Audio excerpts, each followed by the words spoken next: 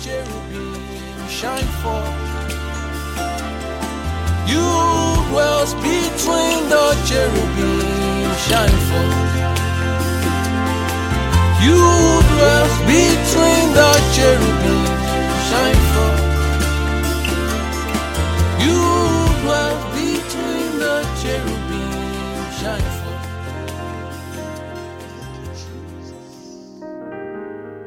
Thank you, our Father.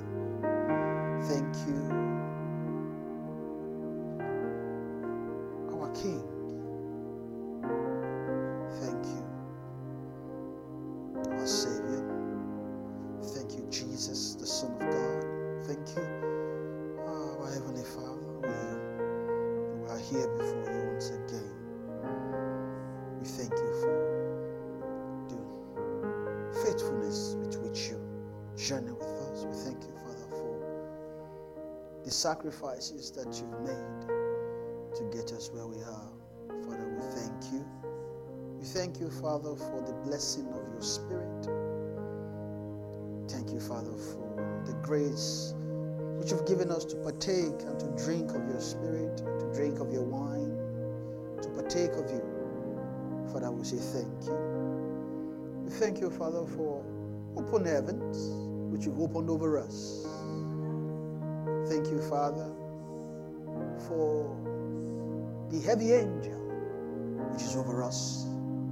We thank you, Father, for heavy heavens which you've placed over us. It's not by our own doing, it is purely by your mercy.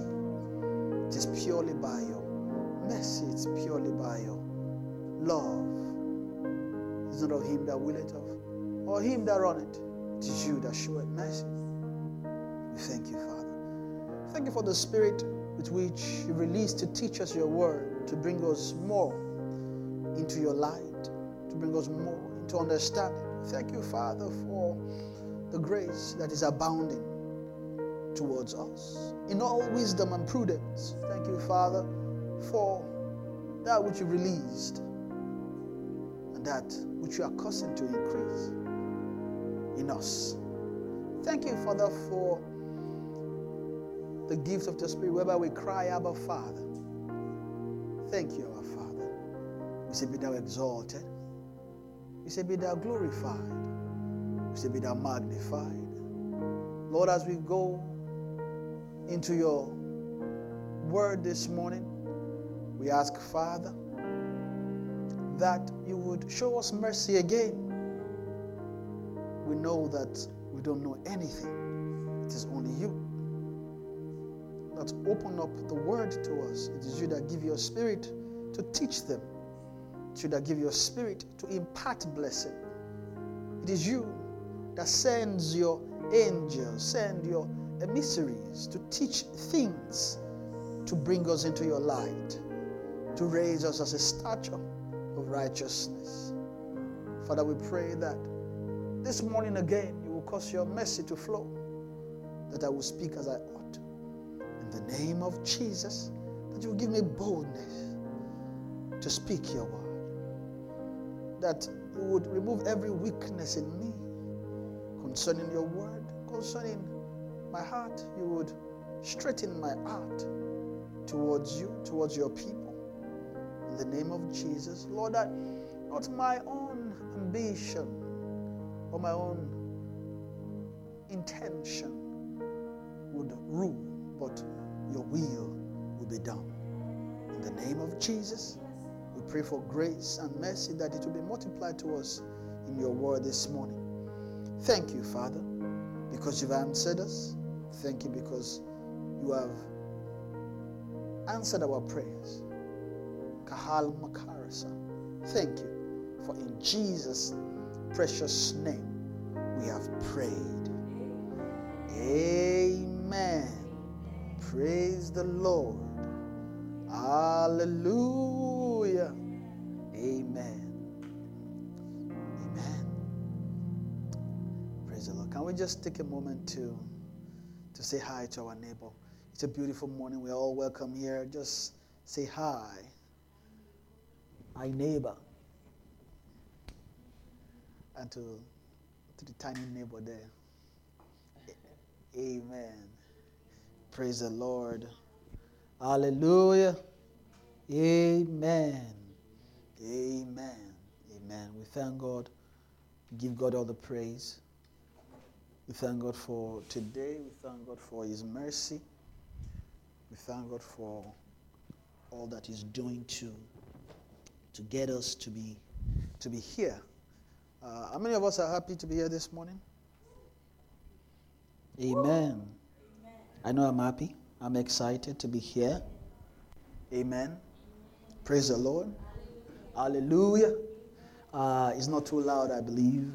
Right? It's not too loud. It's just perfect. Or is it too loud? Amen. I think I like this volume. It's not too bad. It's not too... Okay. Awesome. Awesome. Amen. Praise the Lord. Hallelujah. Amen. Okay. It's a wonderful day again. It's a beautiful day. It's another time to share the word. Amen. How many of us have been blessed so far in these previous teachings? Okay, that's awesome. Amen. I'd like to also welcome Brother Stephen. Amen, for joining us this morning. Thank you so much. I know that you'll be... In short, I forgot. The Brother Stephen that we know before is not the same one we are seeing today. Amen. Something has been added to him. Something has changed. His face is even different. His smile is even different now. Amen. Something has been added, and you can see it's not the same. It's another brother Stephen. I would just thank you for being here. Thank you for joining us. I know your lovely wife would have loved to join us as well. Well, thank you for being here and helping with the keys. Really appreciate, and you're welcome once again. Amen. And I welcome Joy as well. And you're welcome. It's awesome seeing your face. I like your shiny face now. Your radiant face. Before sometimes your face would just be like this, but now I like this. I like this face. This face is good. It's awesome. Amen. It's good to see this face. It's shining and bright, and that's the kind of face you want to see. Amen. Praise the Lord. Hallelujah. Amen. I'd like to just appreciate my lovely wife. Thank you so much for all that you do. Thank you for helping me. I know most of the time you'll be saying, there's nothing I'm doing. And there's a lot. I don't know, maybe you don't see it, but just as we are praying and as I'm hearing your voice there, it's as if we are praying together. Amen. So she just quickly went to washroom, came back. I know. What happened?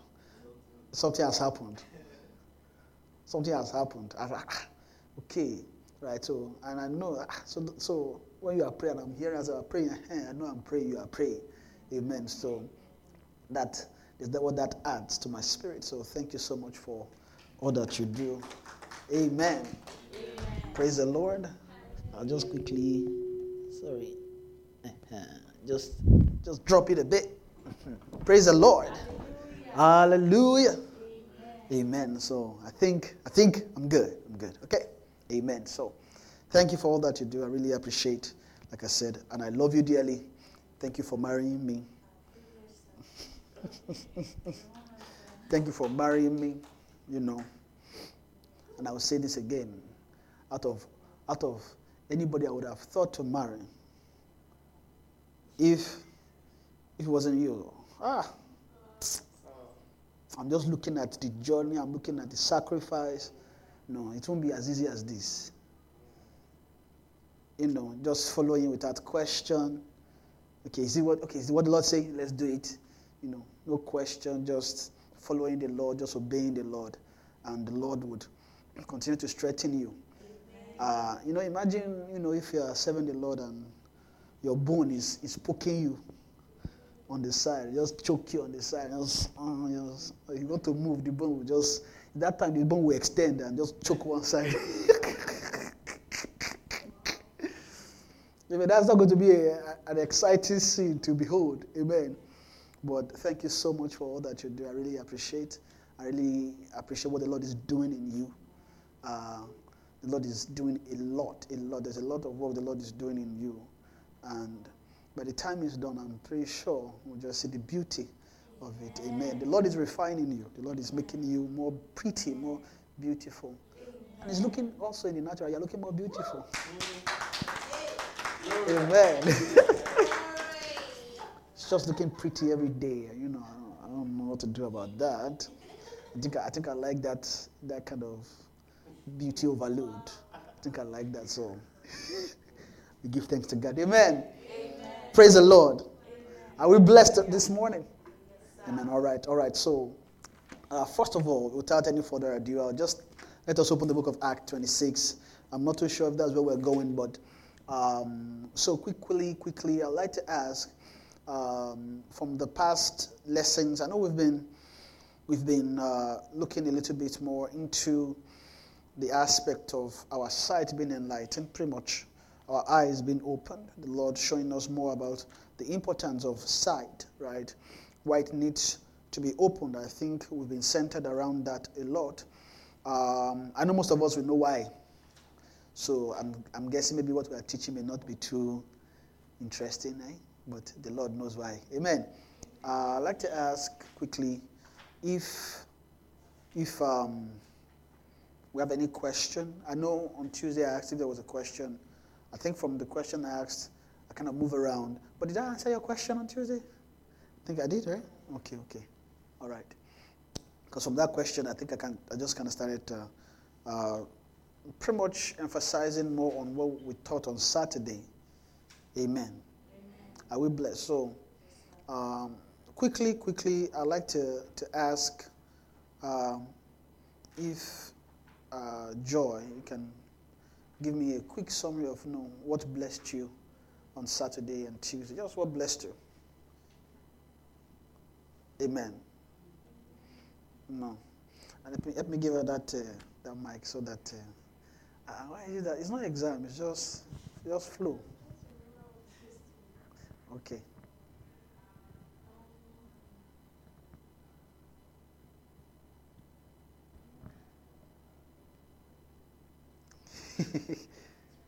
Don't be shy. Okay. So the easiest way to remember is to calm down. And not think too much about the pressure of answering the question. Just calm down. And then think about the first thing that comes to mind and then go from there. Okay, so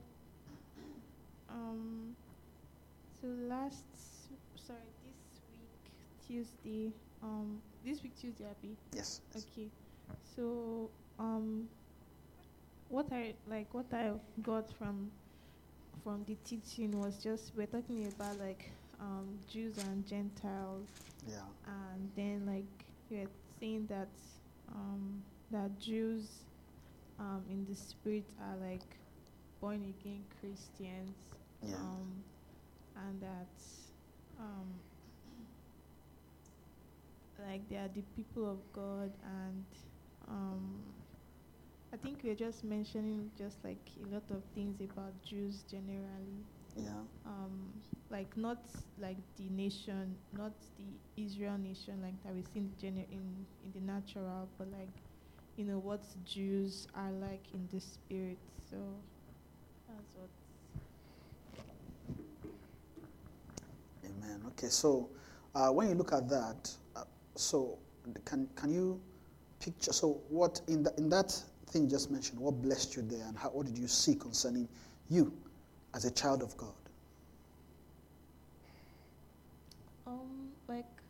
One thing that really came out to me, I know that I'm not sure we talked about it on Tuesday, but how he said that we have the oracles of God.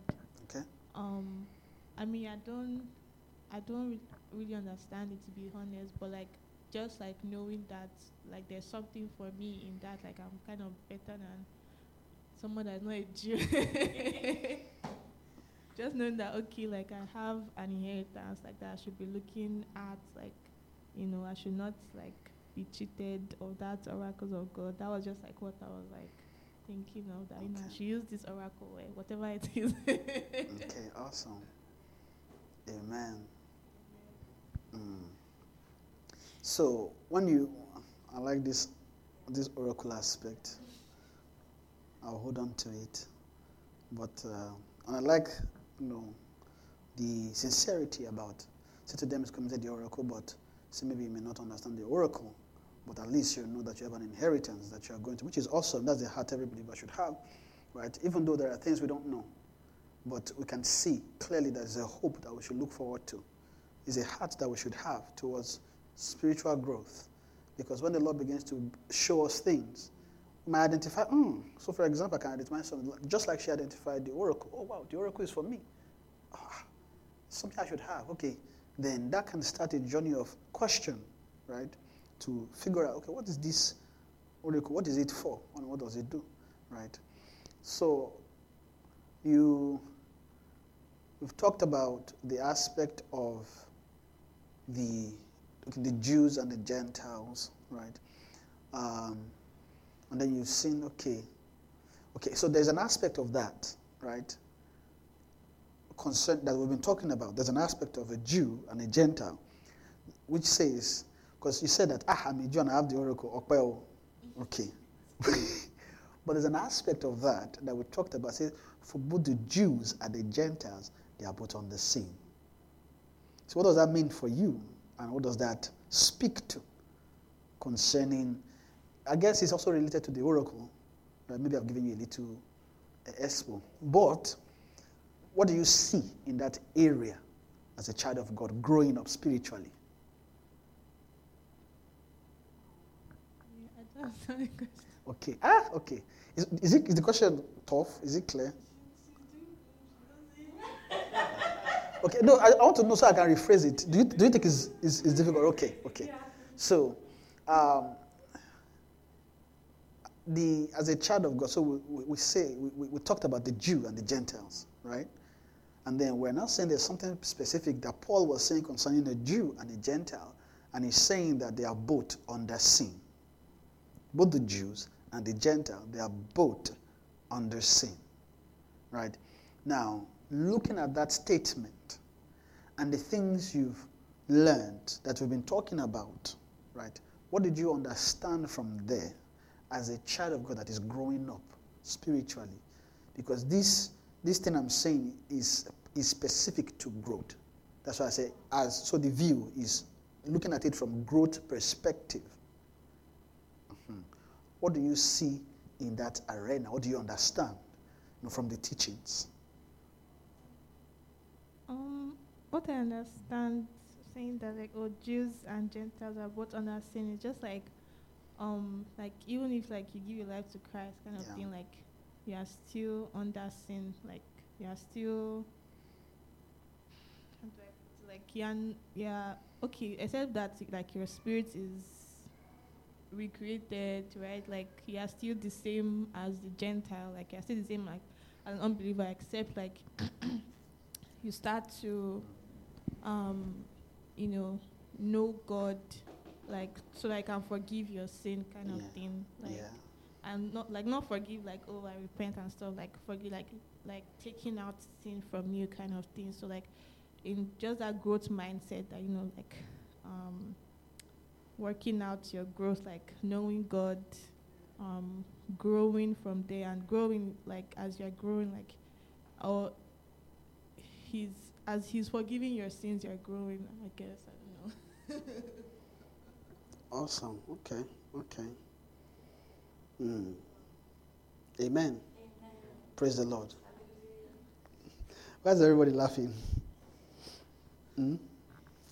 Amen. Praise the Lord. Hallelujah. Amen. So who wants to help Joy out quickly? I mean, not that. So what you said is great. I'm going to start from there. So who wants to add to what she has said? Yeah? I mean, apart from that, I think Brother Stephen can also help us. Just from that, it may not be. Just from understanding. Okay. Well, let me ask. So, Brother Stevie, have you been maybe because I don't know if he was able to listen because there's a little baby that is taken care of. But do you have by any chance have heard a little bit of what we have been discussing? No. Okay. All right. So I guess it's only you now. Amen. Okay. So do you want to? Okay. Maybe I should. Maybe I should start. Do you want to say something? Let me Okay. just add to what she has been saying. Actually, she did a lot. You tried. Why you don't cover your face? Why are you covering your face? Actually, You tried a lot. She said a lot. Well, everything you said, there's nothing wrong. Yeah. You got it. Yeah. So don't feel shy. Okay. Yeah, like she said, even in my own thoughts too. Like. Is it on? Yeah. It's Okay. on.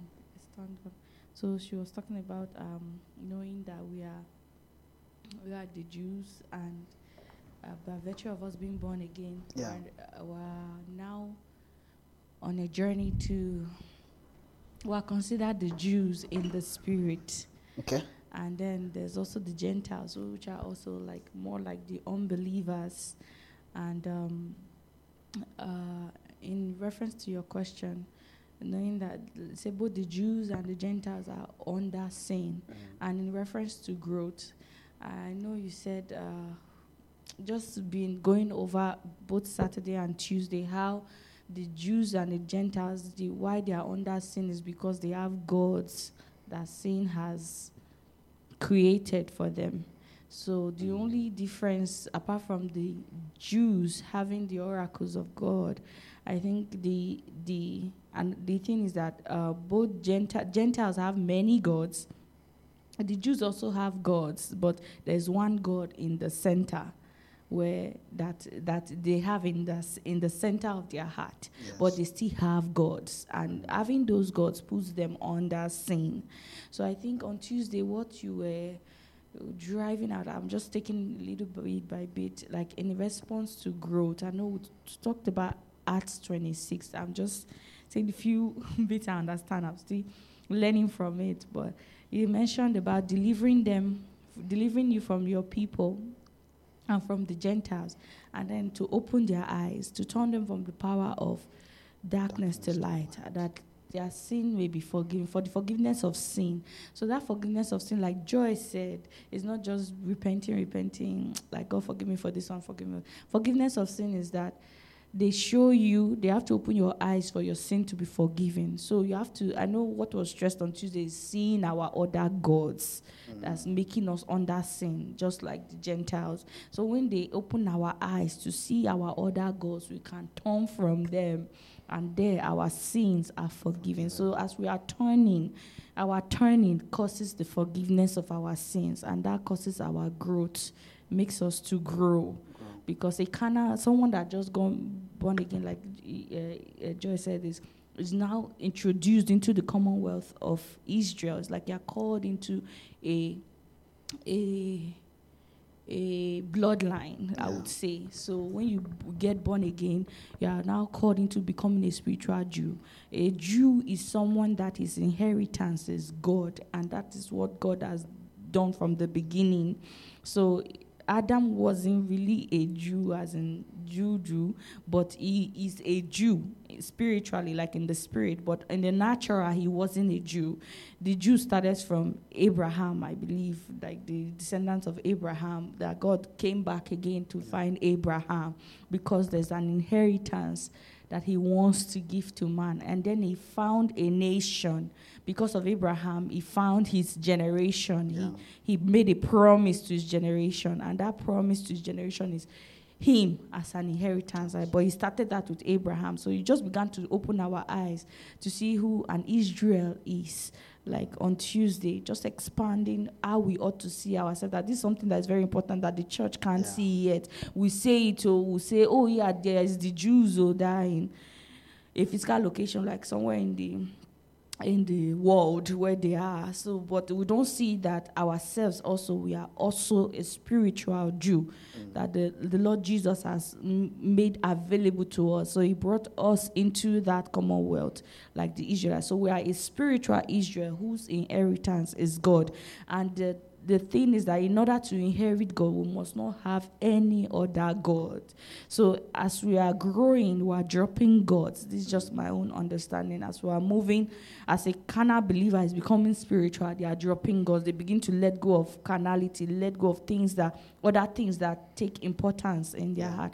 But as they grow, but that comes by growth, and growth comes by seeing a different life. And I know you mentioned something that really stuck to me. You were talking about, and it kind of connected to this to me too, when you're talking about sense, that there's a way the sense work, like the way you are, your sense is the way you are.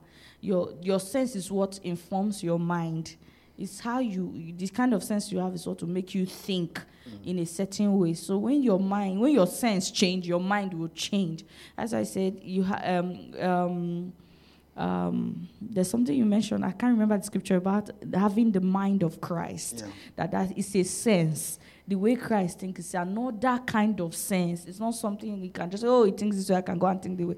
No, it has to be a completely different sense. And how we can come to that sense is by God showing us a different way, and just trusting, even though we cannot see how that sense will come into that sense, just trusting the leading of the Spirit in dropping, not doing things the way we used to do them before, and begin to do it in the opposite. More like, not, you can't see it, but while you are changing what you are doing, you are coming into another sense without even you knowing. So that is like more like also you growing and turning away from your works and moving spiritually as a spiritual Jew. Praise the Lord. Hallelujah. Amen. Do you understand what she said? It's clear? Okay. All right. Okay. Amen. So I know what you're talking about is a very low something. It's not that serious. So it's not that serious. It's not talking about eternal life and all those things. But I believe that these things are things we should know. Amen. Right? But that they are the frame of spiritual growth. These things are things we need to teach too.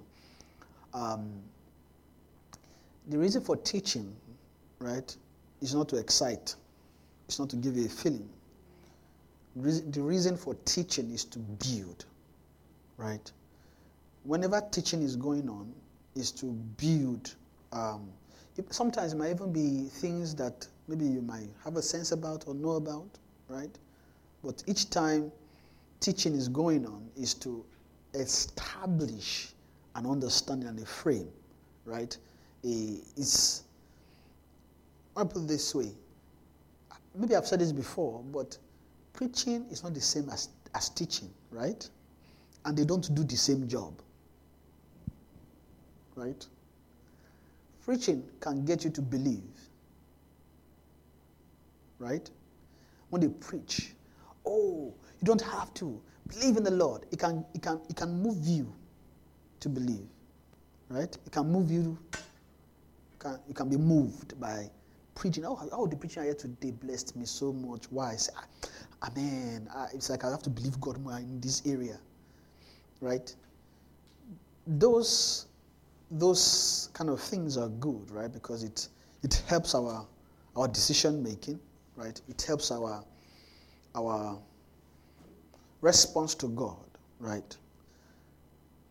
Teaching does a lot more than that, because when teaching is happening, it's really building let me put this, it is framing the world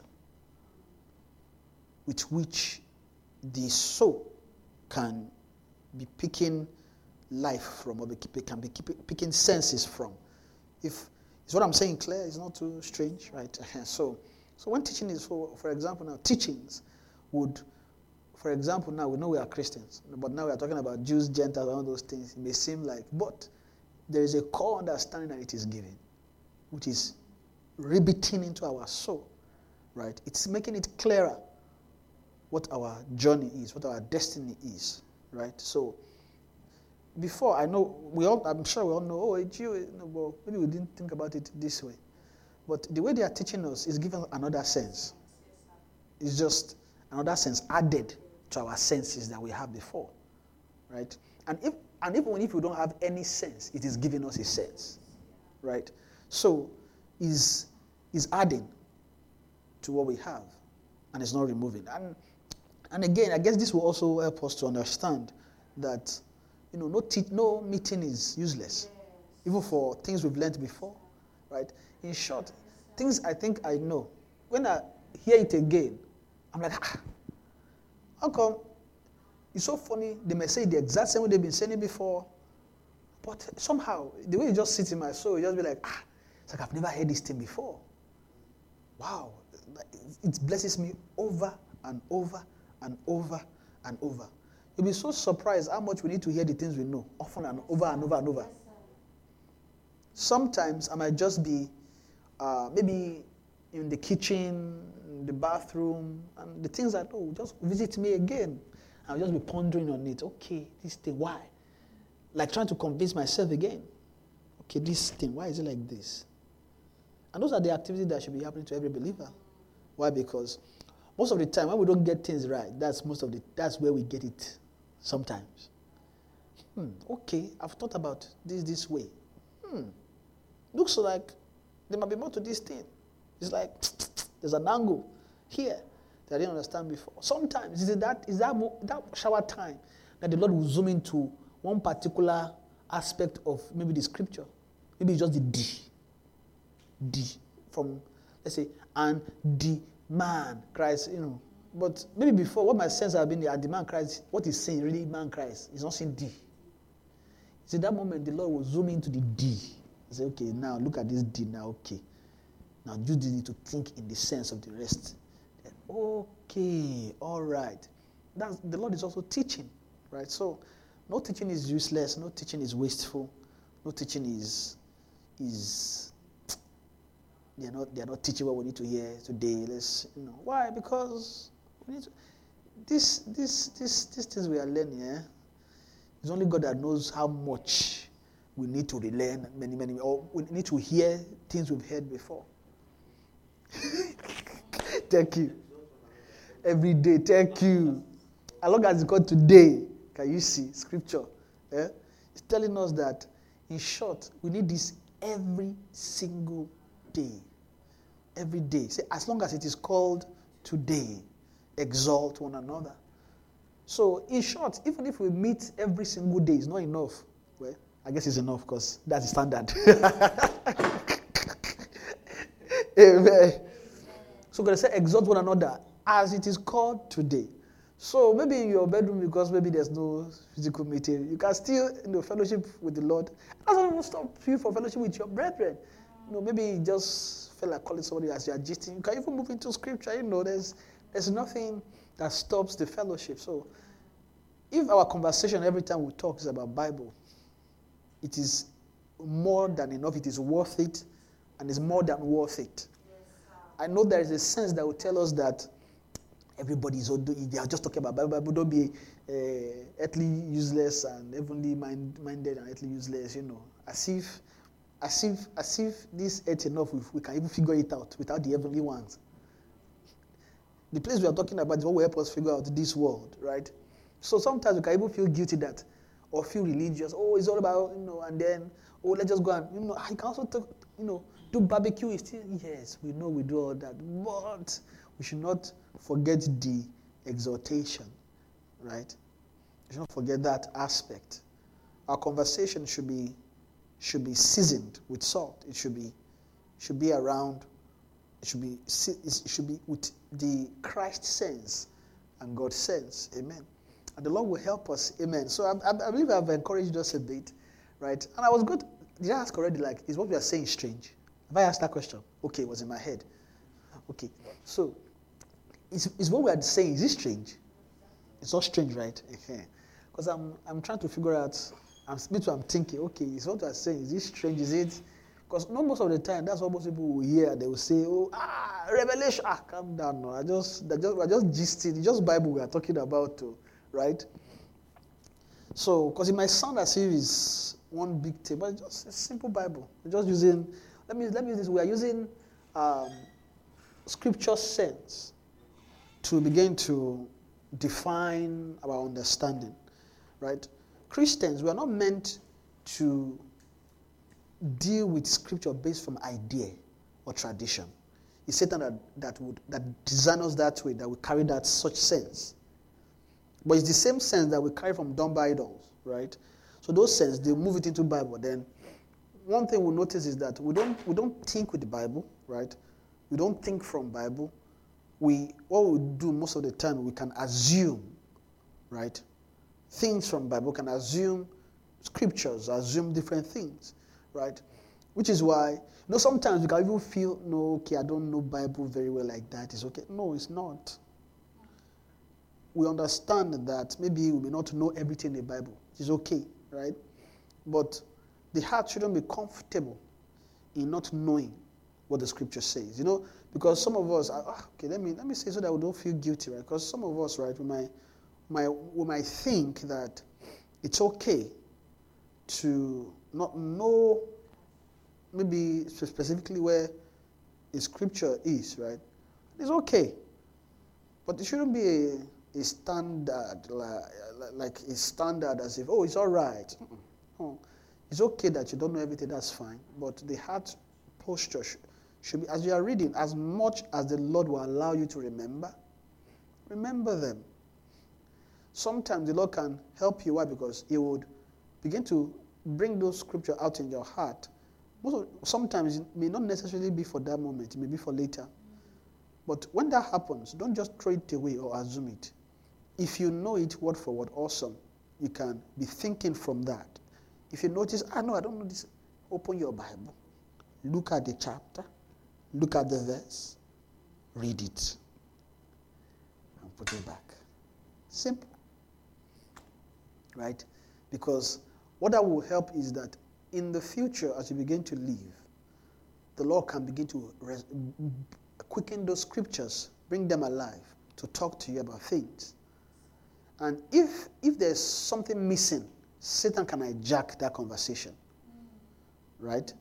Because you can be thinking with a different mind. Because sometimes when I'm thinking, this thing I'm picking and confirming, okay, let me check Bible to be sure that I'm going in the right direction. So I open my Bible, read the Bible to see exactly what it's saying. Sometimes I might catch myself, right? Because the spirit of revelation, when it comes, you might just say, revelation, you just start thinking, you not check. It uses Bible as it is. If it is still the same, it's the Spirit of God that is still teaching you, but you are thinking in a different direction, you can now wonder, okay, why am I thinking in this direction? Is it based on the scripture I'm reading, or is there something else the Lord wants to say to me? Right? Because it's possible that you can pick that sense, you're thinking from that particular scripture, but what the Lord is saying to you is in another place. Maybe that scripture is just a link, is a brother to that one. So it may not be that what you are thinking is wrong. It just be that, okay, establish it with scripture so that it's clear, right? That clarity aspect is where we need to really, really, really do well. Amen. I'm sure we are all skilled in, learning. I just thought to share, this a little bit. Amen. Praise the Lord. So I asked if what we are saying is strange, and we all say it's not strange, right? We understand what we are saying. So I'm going to go to, thank you, Jesus. Let's go to Romans chapter 3. I don't know why I'm just stuck here, but I feel there's a sense. I think I've talked about it. Maybe I talked about it a bit. Maybe it's just more of centering in on this thought. So as John was talking, the thought that came to me is, why? I want us to understand. Let's zoom into why are the Jews and the Gentiles both on the sin? I want us to see why they are both on the sin. No, when we started, there's that sense of the Jews, right? What advantage, right? What advantage then had the Jew? Or what profit there of circumcision, right? Much every way. Chiefly because that unto them were committed the oracles of God. Right? So Paul was saying that chiefly, Meaning that there are many other reasons why there's a Jew had an advantage over the Gentiles. But chiefly because that unto them were committed the oracles of God. Amen. So committed the oracles of God. So now I know Joy mentioned that maybe she doesn't know what the oracles of God is. Yes, and I know that I didn't zoom into explaining what the oracle of God means because the center of the explanation was more making us to see why a Gentile should be happy. Sorry, why a Jew should be happy. And like she said that, at least she's excited that at least she has the oracle. And really, if you look at it, that was the sense of the teaching that day to make it clear that, being born again is not useless. Why? Because they have a destiny tied to the oracle, right? Mm-hmm. Then later, we moved to Romans 3, chapter 10. Sorry, Romans chapter 3, verse 10. Right? It says, as it is written, there is none righteous, no, not one. There is none that understanding, there is none that seeketh after God. Okay, well, verse 9 says, let me read this verse 9 I'm going to say, what then? Are we better than they, than the Gentiles? He said, no, in no wise. For we have before, earlier, which is chapter 2. Romans chapter 2, right? We have before proved both, right, Jews and Gentiles that they are all under sin. So they've proven that both Jews and Gentile, they are all under sin. Of course, Paul is, and to be clear, right, Paul is speaking, this is the New Testament, right? Paul is making it clear, right, that in the natural before, you have the Jews, right? You have the Gentiles. But you can consider the Jew better than the Gentiles because they have the oracle. But now, as of in the New Testament, we have proven that both the Jews and the Gentiles, they are all under sin. And you would wonder, why would Paul want to make it clear that both Jew and a Gentile, they are both under sin? Because now in the New Testament, right, both the Jew and the Gentile, in the natural, should give their life to Christ. Right? But there's something particular about that because there's something we can pick from the Spirit in that sense. Right? Now that even though we have a spiritual Jew and we have a spiritual Gentile, but there's also the aspect of both of them being under sin, which can be tied to, or let me say, we can be superimposed from the understanding of what Paul is saying concerning the natural Jew and the Gentile that are both under sin. Right? So do you understand what I'm saying? So in the spirit is different, right? In the sense that while Paul was talking about the natural, he says they are both under sin. Why? Because there is none. There is none, verse 10, right? There is none righteous, no, not one. There is none that understandeth. Then there is none that seeketh after God. So, that was Paul's argument to explain that, okay, I'm seeing it better now, right? He's making it clearer that they are both under sin. Now, you can tie them being under sin to this verse 10, right? There is none righteous, there is none that understandeth, and there is none that seeketh after God.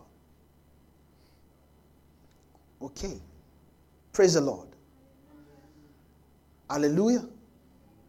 Amen. Before, when I was thinking about it, I was looking also that this seeking after God, okay, what about Christians that genuinely, even though they are both understanding, they are still seeking God, right?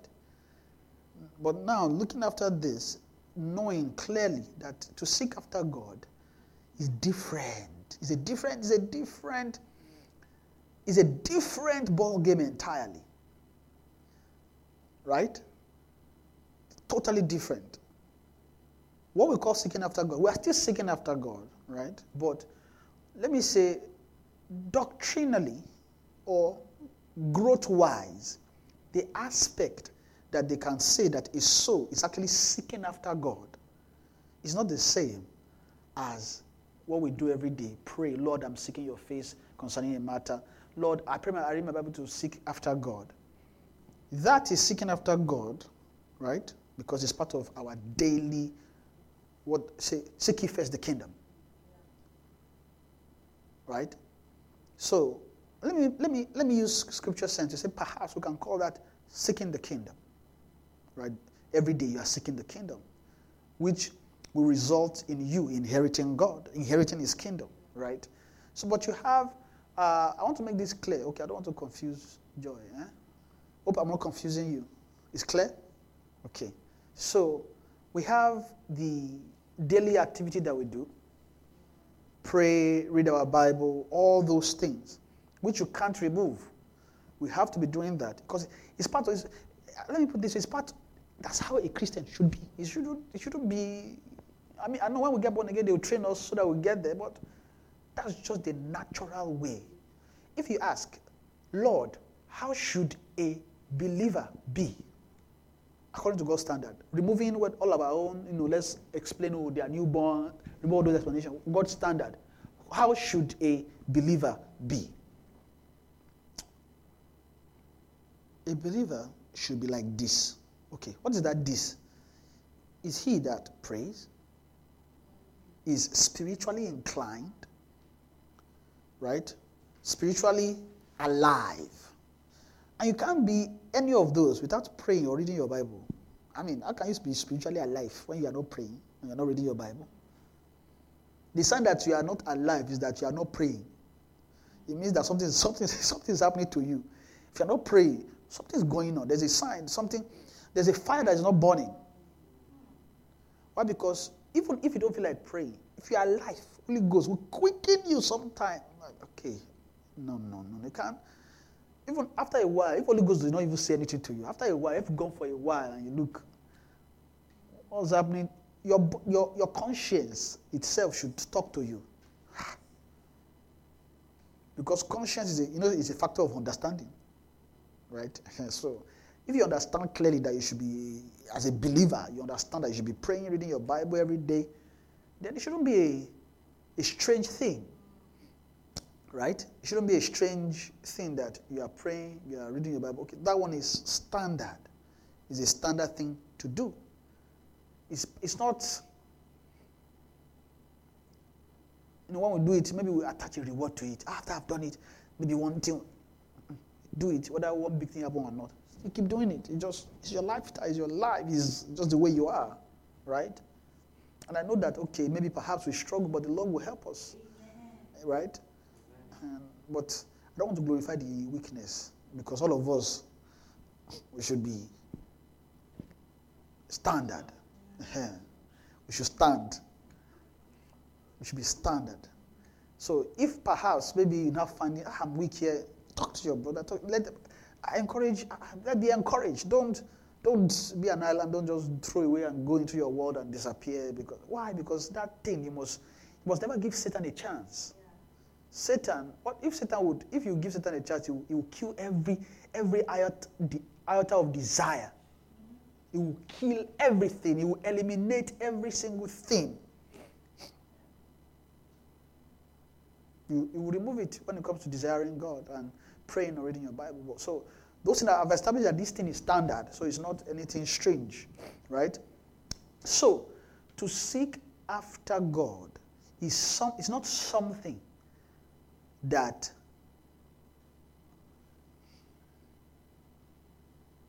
a carnal man will do. A carnal man can't seek after God. No matter how much prayer the carnal man is praying, No matter how much Bible a carnal man is reading, it can't seek after God. Why? Because it does not have what it takes inside of him to truly seek after God. All the strength that a carnal man has is to seek the kingdom. It is the carnal man they are talking to that seek ye first the kingdom and his righteousness. That is the message to a carnal mind, to a carnal man. And you know, a carnal man is not what we mostly define as a carnal man, right? You know, a carnal man, the way we define is a carnal man is that, okay, this guy goes to club, he smokes and drinks and But you'll be so surprised that that guy that we're calling carnal, I don't even know if we can call them carnal. Maybe we can call them fleshy. I'm not even saying the smoking is a bad thing. I'm just saying by our own standard that we define smoke, but that's not a carnal man. You'll be so surprised that a carnal man is much more better than an unbeliever. Right? Even though they are both, an unbeliever having him carnality, having him vanity is what is inside. You can't separate such a man. No matter how clean that man looks, no matter how awesome he looks on the outside, he's still a dead man. No matter how much money is given to charity, or he or she given to charity, no matter how much donation, it's still a dead man. Still dead. But a carnal man is he who is born again. The moment anybody is born again, that's the state of a newborn believer. It's carnal. It's a state. It's not an insult. It's not, because you know the moment we hear, you are carnal, everybody will be like, my life, they've insulted me. You are saying me I'm carnal? No, I'm a spiritual person. I'm not carnal. Calm down. Calm down. We are using understanding now. Every newborn babe is carnal. That's just what the scripture says. Say, I cannot speak unto you as unto spiritual, but as unto carnal. Meaning that, and babes. Say, but I speak as unto babes, for ye are yet carnal. That's what he said, right? Because unto spiritual, as unto babes. Say, ye are yet carnal. Meaning that, imagine what kind of word would he be saying to them? It's not saying that you are repent for the kingdom of God is at hand. That's what he's saying to them.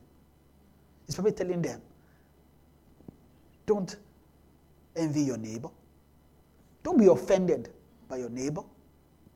Don't strive against your neighbor. He's probably telling them that. But that's not what the message we hear too. That's not the message we hear in the church. So, which means, because you'll be wondering, there's a specific kind of message to unbelievers. I know that one is for, why are they preaching to believers? Don't be carnal. Don't be envious. Don't be jealous. Don't be proud. They are preaching all those things because those are the things you preach to a carnal soul. So there are things that Paul could have taught the Corinthians, but he's saying, I would have taught you, but no, I couldn't speak to you as unto spiritual. Because it's demarcating a different kind of growth for a believer. So that believer, there's a kind of word that a spiritual believer will hear, which is different from what they will teach an unbeliever. So they will teach a carnal soul, right? So a carnal soul is just the state of a newborn babe. He's carnal, he or she is carnal. So there's nothing they can do. They are just carnal. Amen. So they need to upgrade them to become spiritual. But all the strength that a carnal soul have, all their strength, all the strength that is inside of them is geared towards seeking the kingdom. Why? Because that's what they can seek. You know this seek thing, like I was explaining, to seek, you can look at it different ways. You can look at it like I was explaining earlier, that the praying out every day, maybe you have an issue. Lord, I want to seek your face concerning this matter. Right? Oh, I'm seeking the Lord. Then you go and fast. You are fasting? Yes, I want to seek the face of the Lord. Awesome. That seeking is seeking indeed, but it's different, right, from this seeking that I'm talking about. Because this seeking is a kind of seeking the soul does, right? It's not the kind of seeking that just our natural mind can conceptualize. This is a seeking. Sometimes our soul is seek. There's what it is seeking. Right? That's what our soul is seeking. And when it's, which may be, what the soul is seeking sometimes can be different from what you are going to pray and fast for.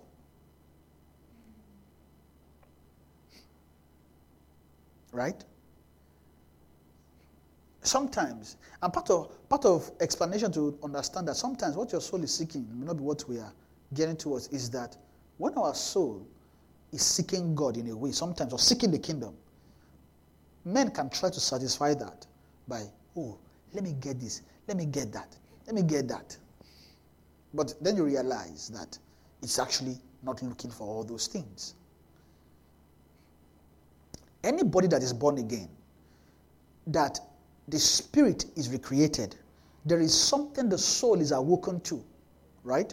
The soul is awoken to a world. It may not have the strength or anything yet, but because of the life in the spirit, there's an introduction into the soul about the world of the kingdom of God, which it cannot begin to seek. The strength, even though our entire person can be seeking for God, right? But what our soul is seeking for really is the kingdom. Right? Because that's the next phase that the soul should find itself. But that experience can look like, oh Lord, I'm seeking God, I'm seeking God, I'm seeking you, I'm looking for you, which is true. But the Lord knows where that soul should land. He knows that, okay, this soul should land in the kingdom. Therefore, let's start moving that soul towards the kingdom. So all the strength that a carnal soul have is to seek the kingdom. Because in its soul, it does not have the strength to seek God yet. The strength to seek after God comes from Christ. Is that clear? So, okay, this one that everybody is writing down. Wow, it's interesting. But we can write it down, right? It's also, perhaps it will give us some understanding and some clarity for those of us. Because this one now, because I know most of us, our goal is God, so let's go and seek after God. The strength to seek after God comes from Christ. It is Christ that is strong enough to seek after God, right? Because you see in the book of, I believe James says, when James was talking, I said, seeking for the mercy of God unto everlasting life. Is that what he said? Is it eternal life? I think it's eternal too. Let me see if I can find it. It said, build yourself on your most holy faith. Is it James or Jude? It's James, right?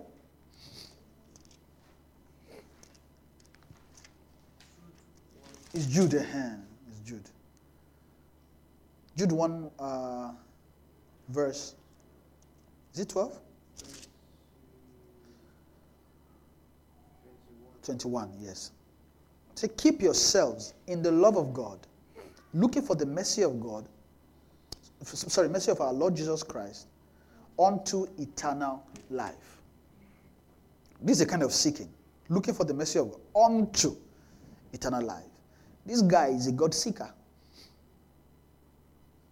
So keep yourself in the love of God, meaning they have moved into the love of God. Seeking for. So, this is the strength.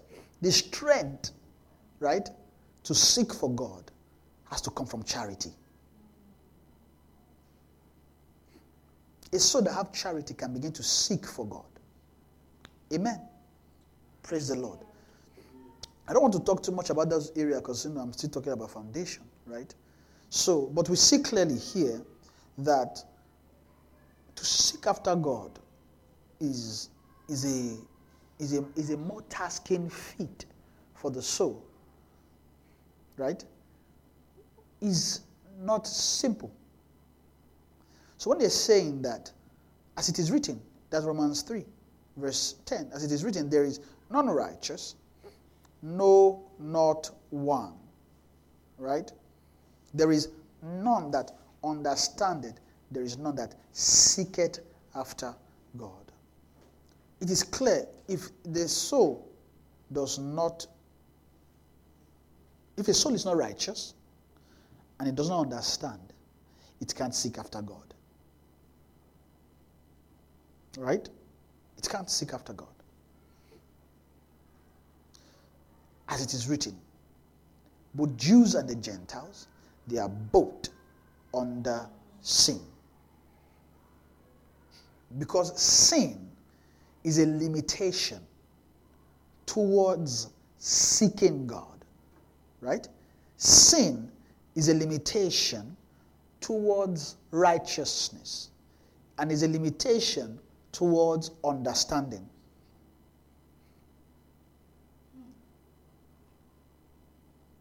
So what they are saying is that if they can give a soul righteousness, if they can give a soul understanding, it can seek after God. And it can escape sin. It can escape sin. It can run, it can come under. Not come under, it can come out of sin. Because they said both Jews, they are all under sin. Meaning sin is over them. Right? They are all under. So meaning that there is something above them that they must overcome.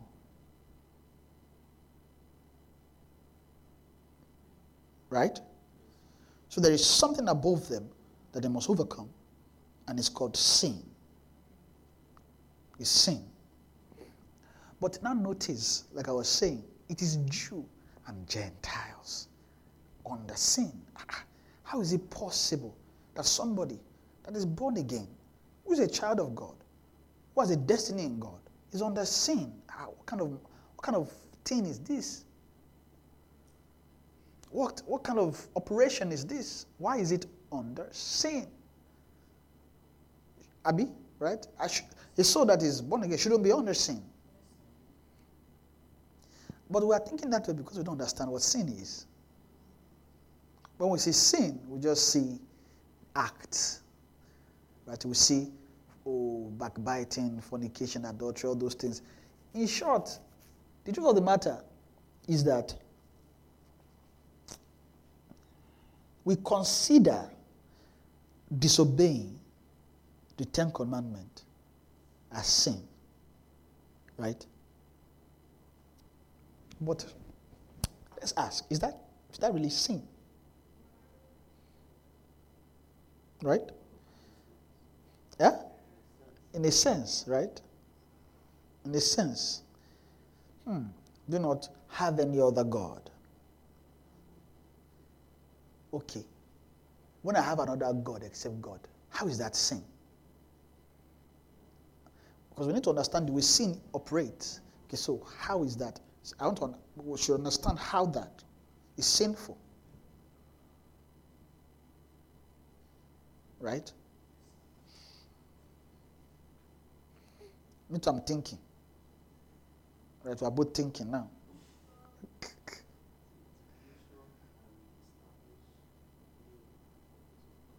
Okay.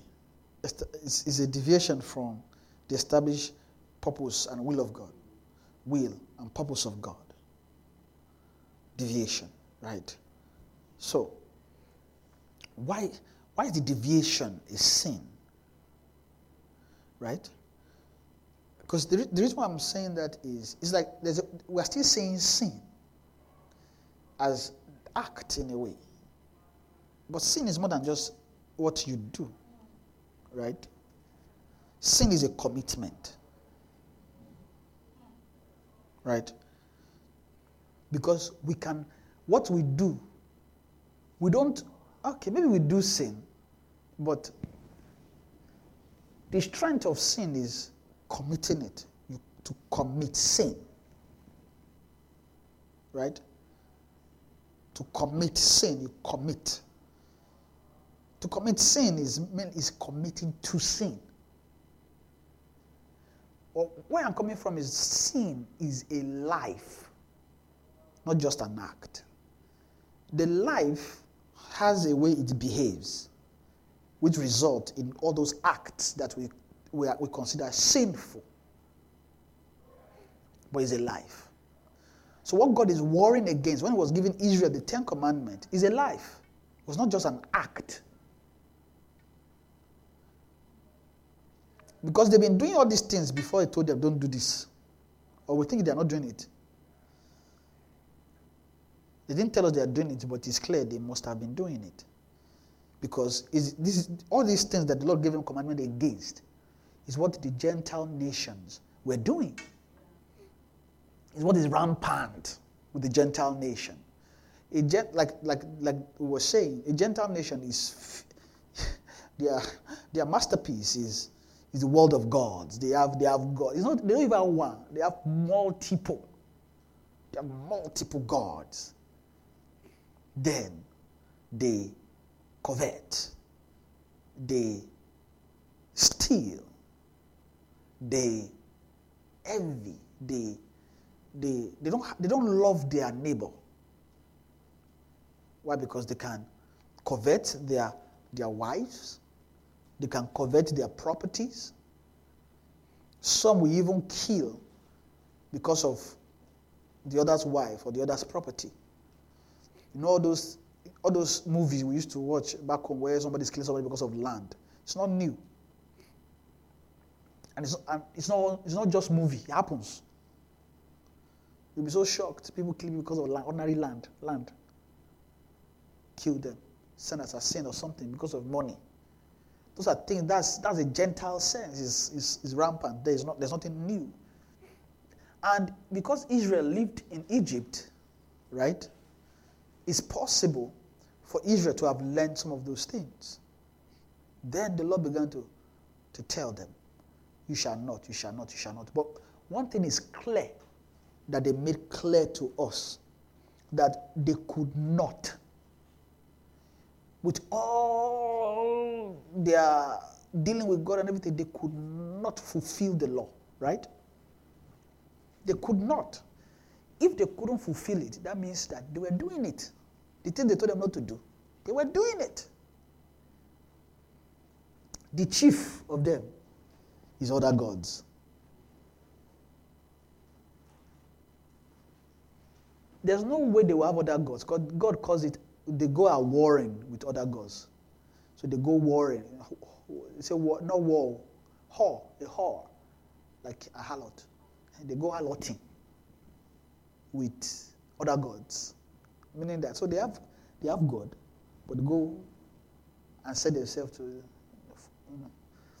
Imagine if you go and whore yourself to another god. Is that not fornicating? Is that not adultery? So, where everything flows from is from a life. So what the Lord wants to stop in them is a kind of life that is flowing inside them.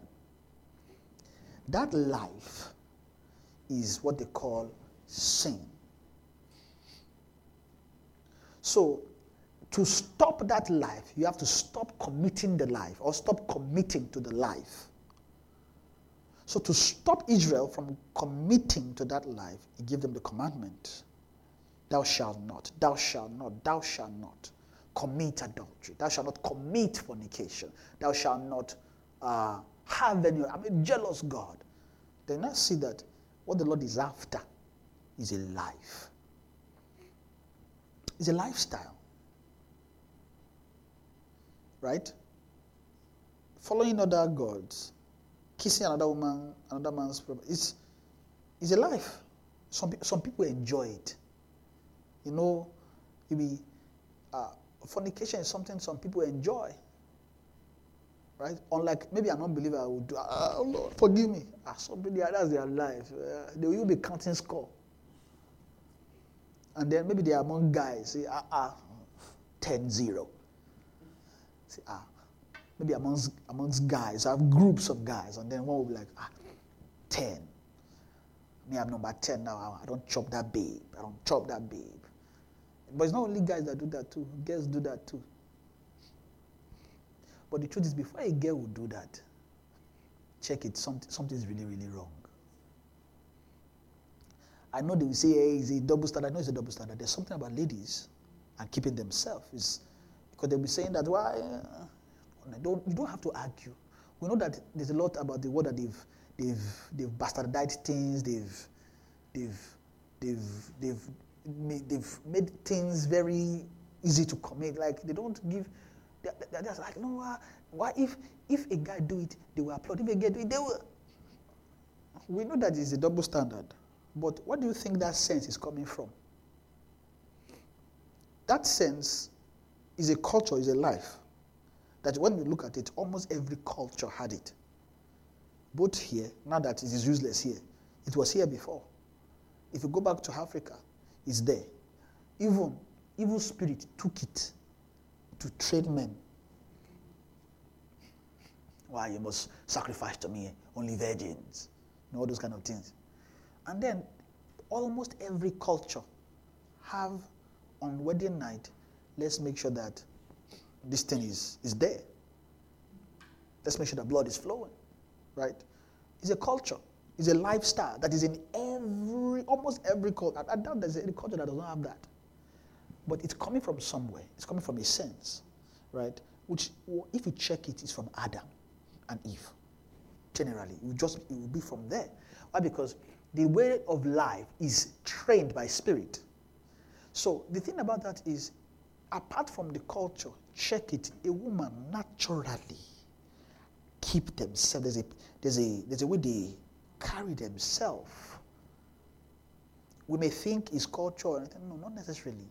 It's not just culture. Culture added to it. But that thing is a life inside the woman. The carefulness to keep, to hair. It's more about the woman than just the thing. It's a life. It's a life. That sense is gotten from I would say the spirit. Check. They're looking for a bride without Christ is looking for a bride without spot, without wrinkle. So it's the destiny of the church, meaning that imagine why did the scripture use foolish virgins and wise virgins? Abi, they call them virgins, right? Why that virgin sense is not just coming from culture. So in scripture, Jesus also used virgins. These virgins. Why virgins? Right? Of course, we know that this virgin is a spiritual thing more than the natural. Right? Right? It's spiritual. But we use not spiritual things, or let me say, natural things explain spiritual things too. So it's a spiritual culture. So why is the Lord looking for virgins? So there's and they didn't say 5 male virgins and five wise male virgins and 5 foolish male virgins. Why didn't they use me? Why did Jesus use women, virgins? But you know that in those virgins they're talking, both men and men are there. So it's not just about the gender. It's a spiritual. And sometimes when you hear Israel serve in scripture, you see daughters, queens. Okay, why that? I know all those that are women activists, they will not see all those ones in scripture. What they will see is that, the scripture is against women, blah, blah, blah. Men have authority, blah, blah, blah, blah, blah. Okay, have you read that one that talks about, They're honorable women, daughters. And they are talking about Israel saying daughters of Zion. So when you see daughters of Zion, you think it's not, the same way they say sons of God are not just men. Daughters of Zion are not just women. Right, so you see how Satan used to just clash heads and make us all crazy. So it's a spiritual culture, just something about a woman that just keeps, that just loves to keep because it's a keeper. Right? It's also let me use this word, just what we just read. Brethren, keep yourself in the love of God. It's a strength. It's a strength that is embedded in a woman. A woman can be strong to keep. I know men are keepers too, but there's a way you say, can you help me keep this? A woman will keep it well for you. Okay, I kept it here. Sometimes when a woman tell a guy, help me keep this thing, we'll keep it somewhere. Just forget it somewhere, just keep it. But there's just something about a woman being a keeper, just keep. So even them to keep themselves for their man is almost like an intertwined destiny inside of them. I know Satan can come and do all kinds of things, but that doesn't remove the fact that they can still keep. It doesn't remove any of that at all. It's just, so we think more spiritual than natural. I'm just using the natural to point towards something spiritual, right? But, so we have, what was I saying earlier? Okay, I started from when, a woman, I remember now, is going and warring, something has happened, right, to her. So when Israel is warring with other gods, it means something has happened to Israel. Every single time that happens to Israel, something has happened to them. Amen. Whenever that happens, they've changed their life. Right? Anytime that happens, they switch, and it shows, right, in their day-to-day activity. Praise the Lord. It shows where their activity in their lives, but because they start making decisions, they start doing things that is against every law. There's no way.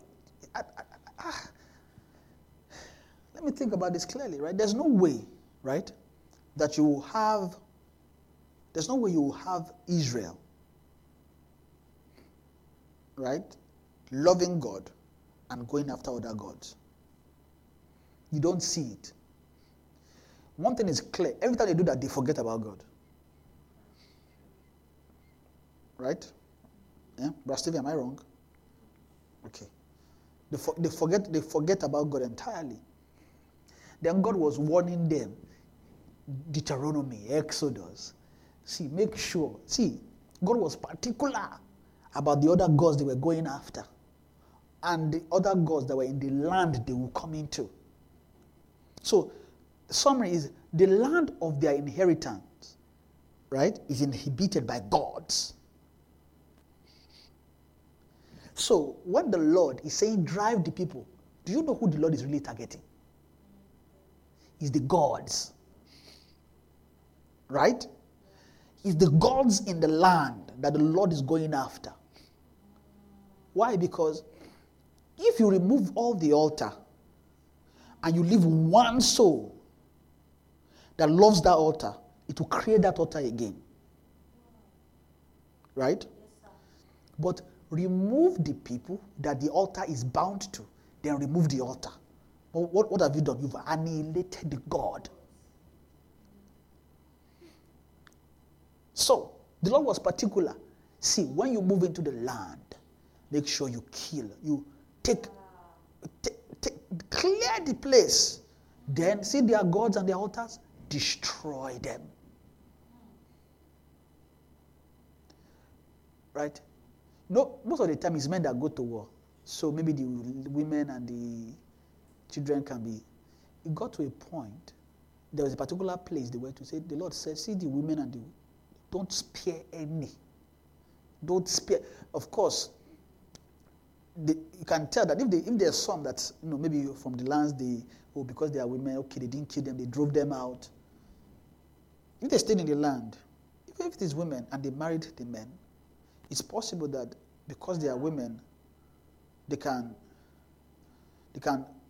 corrupt them to pick up the other gods. So the Lord told them, I think it was Moab. Is it? It was Balaam, the masterminder. He knows how to use women. So Balak is the king, right? They're called Balaam, the prophet. Then Balaam told Balak, I cannot curse these people. Sorry, I don't know why I'm talking about women now, but I just saw something. Anybody that finds a woman can either be blessed or cursed. A woman can be a blessing. And it's a blessing to he who findeth a wife, findeth a good thing, and obtaineth favor. You see? From the Lord. He will findeth a wife. I mean, of course, you can't find that woman by your own side too. If you do, you won't find favor. It's something else you will find. You will find a wife by the Lord. I put the clause there. It's not there, but I put that clause. By the Lord. Findeth a good thing and obtaineth favor. Do you know a good thing? That word, findeth a good thing, is attached to blessing. Why? Because anything good is blessed. He said, because only God is good. Then we know that good is the beginning of the life into the kingdom, which is tied to all spiritual blessings in heavenly places in Christ. Say, blessed be God, who has blessed us with all spiritual blessings in heavenly places in Christ Jesus. Right? So clearly, Christ Jesus, when you begin to come into him, the first thing they will teach you and I is the faith of his life. They start dealing as with life than... See, when you are using faith to live, right? Faith of Mark 11, 23, 24, right? If you say to this man, when you are using that, they are just giving you practice of a life. So that, when you're practicing that, you are practicing having faith. But when you now begin to learn the life of Christ, is another faith. That one switches to a lifestyle that you can tangibly use. It doesn't look like mountain move. You know what it looks like? It looks like forgiveness. It looks like meekness. When you're using faith life, what does it look like? It looks like not worrying for natural things. It looks like not being carnal. That's what that faith looks like. I remember when I began to move into that kind of lifestyle, there's a way I used to think. Then my mind changed. I started thinking differently. Although the way I'm thinking is not strange to me, but it's not something I readily agree with. Because I've heard it preached plenty times, but the reality is different. What is being preached? Or let me put it this way, the preaching that I've heard is close to it, but the life of it was not there. How? Okay. Can you live without thinking or without worrying about the natural? But let the natural respond to you. Hey! I was like, interesting. The natural can respond? I began to live by faith. My believing is no longer, Lord, give me. No, I just believe the Lord will provide. Like Abraham's faith. Lord, Daddy, where is the sacrifice? My son, the Lord will provide himself. So he will provide himself a sacrifice. Right? That kind of faith. You know, that kind of faith is not the same as the faith that Abraham used to, I don't want to say, okay, but I just felt, maybe I'm wrong, I could be right, I could be wrong, but what I'm saying is, the faith Abraham used to get Isaac, so, right? I mean, it's not the same as that faith to sacrifice him. But the faith he used to get him prepared him to sacrifice him. Right? Because he believed God. He was believing. Why I said the faith is different is because there was a time he was even tempted. He went into another woman. His wife said, you know what? Maybe the Lord said, no, that's not it. Right? So that faith, that one that he had is faulty. Not that faith has fault, but you get what I'm saying, is that it's not enough. If they didn't train him to wait until Isaac came, he would never have the faith to sacrifice. He would never. Or do you think he would? Abraham is a man of faith indeed. But what we fail to see is that he was actually trained to have faith. He was raised. Abraham was raised. So maybe we think it's just a natural thing that just occurred in him. No, he was trained by faith. Okay, how? Imagine withholding a child from him until he was old. It's training. Do you know how many times he was worried? Especially in that kind of time that they need a heir. Do you know how many times he must have been thinking, Lord, what would this? Imagine they waited, they were still excited. Think about it. Maybe the Lord appeared to him when he was 30. You will think he's still a jalabi. The woman until 30, okay, there's still chance. Then nearing 40, menopause is coming. Do you think what kind of worry would engulf both him and the wife? Then they pass menopause, yay. It has finished. What do you think Sarah laughed when they said, you're going to have a child by this time? What are you saying? Did you see this body? Gone. What do you think you are saying? That will tell you that their faith, they shake. In short, at that time, maybe Sarah has given up. Forget about it. She's not worried. But Abraham still had faith because he believed God. No wonder they didn't say Sarah believed God and was counted to her for righteousness. He said Abraham, right? Because perhaps Abraham was still believing that, okay, if the Lord has said it, he will do it. Then a child came. Then when the Lord said to him, give me that child, it wasn't difficult. Or let me say it was difficult, but not as difficult. Because, who in their sense will say sacrifice the only child? Thine only.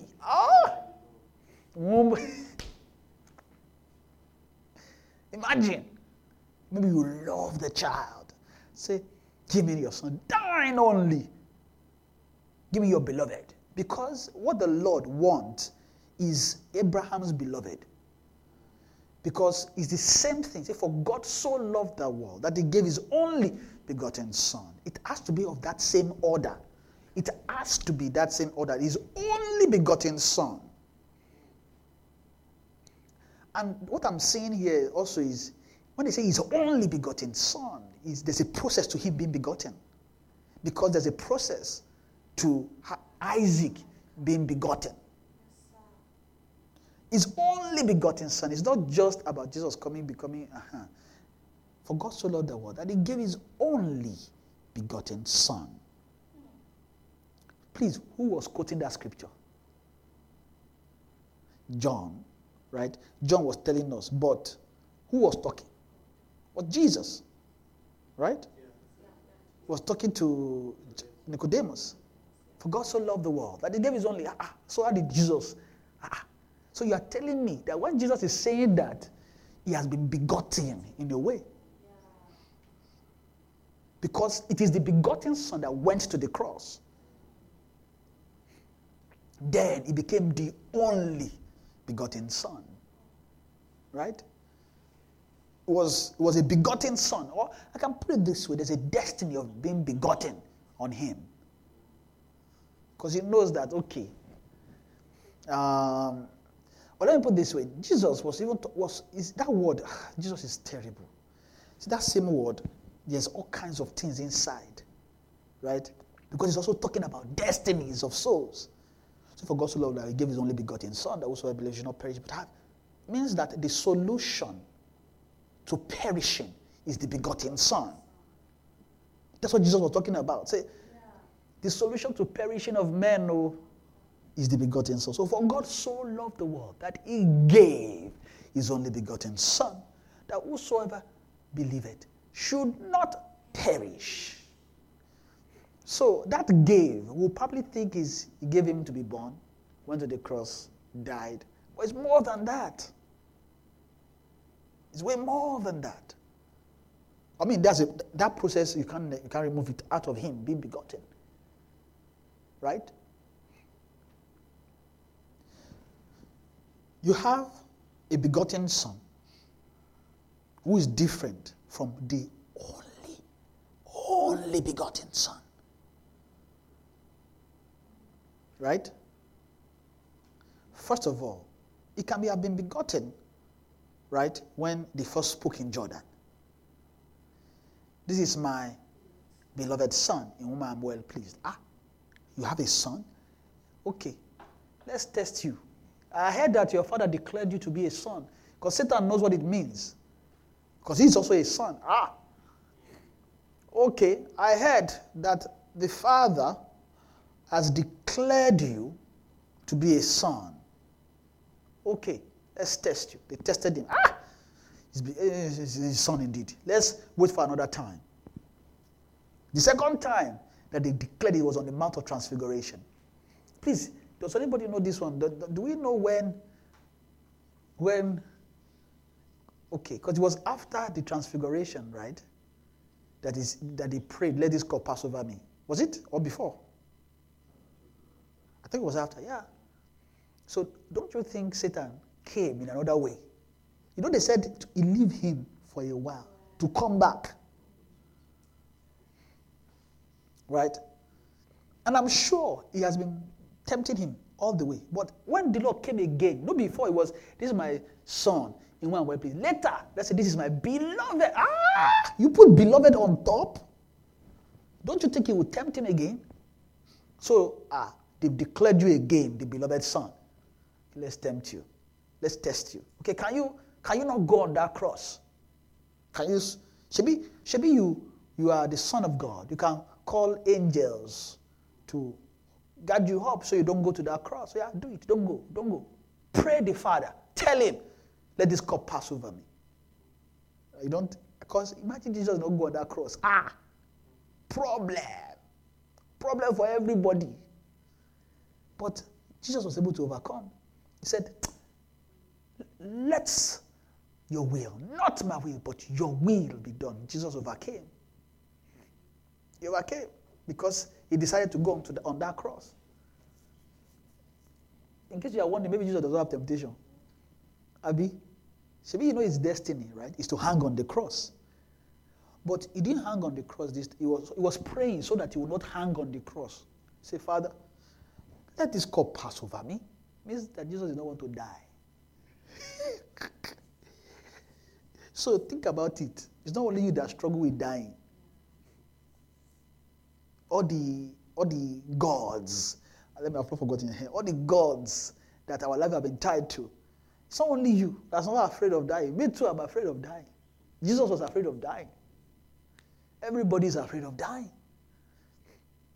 But it's just one thing required, which is just submitting to the will and to the leading of the Spirit and the will of God. Submitting to the will. Say, not my will, but your will be done. Just submitting to God's will. There all strength can come. Even if I don't want to die, just submitting to will will make dying worth it. Jesus said, not mine, but your will be done. Right? But your will be done. And the moment he said, let your will be done, what happened? He decided to go on the cross. Satan left him. But let's quickly go back, right? So they tempted Abraham to, it must be the only begotten. So he gave his only begotten, right? It's a kind of faith. that will require God to give his son. The same way Abraham gave his son. What God was looking for is a prototype of his love on earth. Okay, my love is I'll have to give my only son.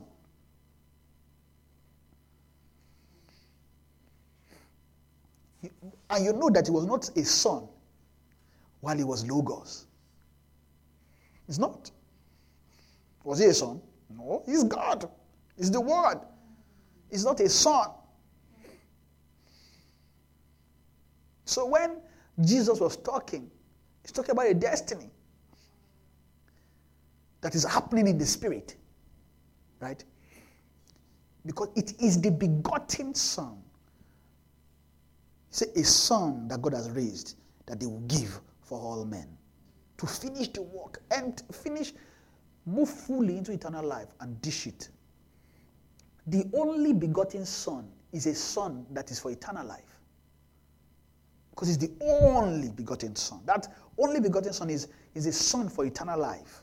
So meaning that God made sure that what everybody will benefit from has come into eternal life. So Jesus died and then published salvation upon everyone that will believe. And he's still publishing that salvation, right? But first, he will publish peace, right? He will publish peace. So this publishing that I'm saying is the publishing in the spirit. Once we get born again, he will publish salvation in our spirit, or he will publish peace in our spirits. Right? Then God will publish salvation. Because of Jesus, God, let me put it that way, because of Jesus, God can publish salvation. Because of Christ. And like I said, it is a Christ that can seek God. Right? It is a peace man that can allow salvation to be published. So when peace is published, it is so that salvation can be published.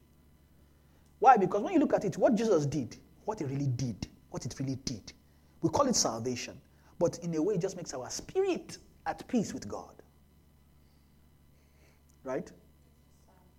I hope what I'm saying is not too... I know this is a little bit doctrinal, but I'll rewind quickly back to where we are talking so I don't talk too far. But you know, I'm not teaching them specifically. I'm just mentioning them, right? And if you don't understand, it's okay, right? It's something you can think about. If you have questions, you can ask me, of course. But the Lord will allow us as much as we can to teach these things later, right? But I'm just mentioning that. But let me draw back. Is that the Lord talked about the destiny, right, of what he's going to do. So he's going to give his only begotten son. So it must be the only begotten son, right, of Abraham that he must give, which is a kind of faith. That kind of thing requires a kind of faith. It's called that faith to give. Is that faith, I would say, is a Christ kind of faith, or to live by a kind of life that you are able to give what you have. You can give it. You can give. You're not too worried about life. When I say not worried about what men worry about. Like money, car, house, things that get men shaken. Career gets money. You'll be so shocked about how getting money shakes men. Oh, you don't think so? Getting money shakes men. You'll be surprised. You and I, money can still shake us in a way if we don't have the right sense. If we don't have the right sense. And it will look justifiable. It will look, is it not, we can do this. It's a sense. One thing I've noticed is some of it, sometimes when I'm thinking about certain areas, and let me excuse it away, and then I'll hear authorities over me talk about it. The way they are talking about it, as if they are not even sparing it. I'm like, okay. So the standard is sometimes, the truth is tough. There's nothing about it. It's just us that look for excuse. The standard, when it comes to that money thing, it's quite clear. There's anything that has to do with money and God. There's no argument, God first, forget money. There's no argument about it. So let's say I want to do something, and then, I'll first of all consider God. If in considering God, I won't be able to do it, I'll have to forgo. That's the reason why we won't be doing too many things. Right? Won't be doing too many things. Because when you are doing too many things, it means that somehow, you're still going after mammon. Do this one, do this one, do that one, do this one. Okay, why are you not settling on one thing to do? Why do this? What's going on? And it's also a sign that there's some settlement that has not happened in that. So there's some peace that's not taking place in that. So that soul is lacking some peace, which the Lord needs to bring. Amen.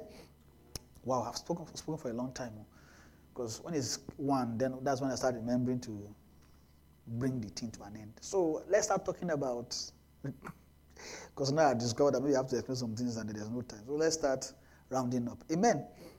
So like I was saying, God gave his only son. So faith. So I had to talk about faith life. Okay, I was talking about good. Aha, okay, we are back. So you find that I was talking about a wife who find a good thing, right? A good thing is actually the beginning of the life of God. Right? Anything before that is not yet good. It can be, you have in scores, you have good, you have excellent, right? Before good was there, fair. You have fair, you have good, right? You can have a fair score. So the truth of the matter is that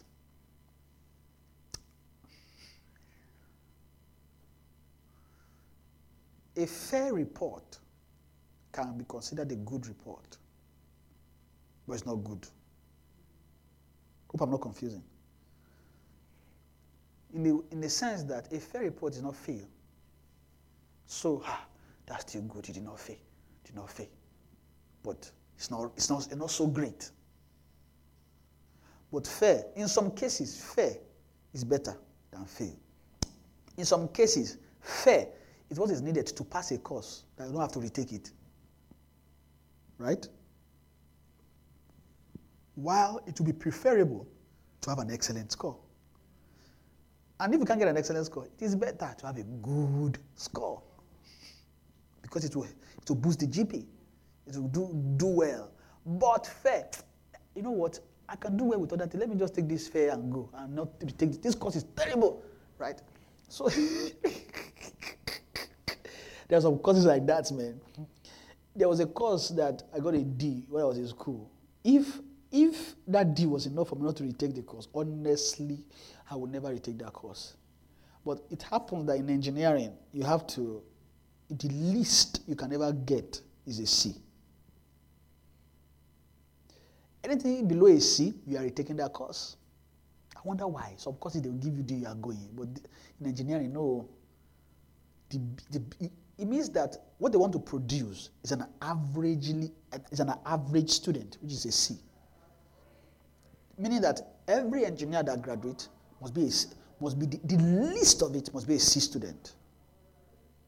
It's like they have faith that if you're a C student, you maybe because of experience you can get to maybe A or, but if you're a D, they are skeptical about releasing you into the engineering world. If we release this soul, what's going to happen? Right? So you have a good. So the good part is he who finds a wife, finds a good thing and obtaineth favor, which is the beginning of the life of a blessing. That was what I was explaining, right? So finding a woman is a blessing, but a woman can also be your curse if you don't follow God. So I'm talking about that to guys, but guys too should also understand that if the lady can either be a blessing or a curse, how? by how they themselves are being led. Right? Because when Balaam told Balak, use the women, they could have refused. Right? So Balak, sorry, Israelite. But they themselves had a gain. Means they have an ambition. There's a lust in their heart that they move into Israel. They were the one that used their own hand and skill to trick the Israelites into committing fornication with them. The Lord told, do not spare any woman that has known a man. Don't. If you spare any of them, problem. So it's like they tried sparing. I forget. It's like they spared some, and the Lord was vexed. I say you must not spare any. Why? Because a woman that does not know, there's a skill. Meaning that they are a snare. So there's something about the woman knowing a man that the Lord was. There's a wisdom about that. Israel. This woman will have the wisdom of drawing you after other gods. So don't keep them. Right? So that brings me back to what I was saying earlier as a roundup. I don't know if I was able to even get to. I'll try my best to get to this, what they are all under sin. It's like this God area. But whenever I land there, it's like I just fall and I can't get out. I guess the Lord wants to deal with gods in our heart. Right? Funny enough, what's the land in that God area? It's just like there's just something new there. What I'm saying, I know I came from an angle on Tuesday, right? That one of the things about a Gentile is that they have gods, right? They serve other gods. A Jew is supposed to have just one.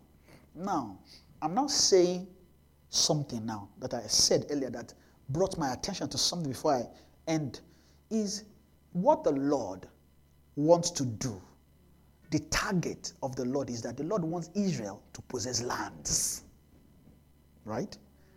It means that the Lord wants you to also possess your lands. For a possession of land to take place, there must be war in the land.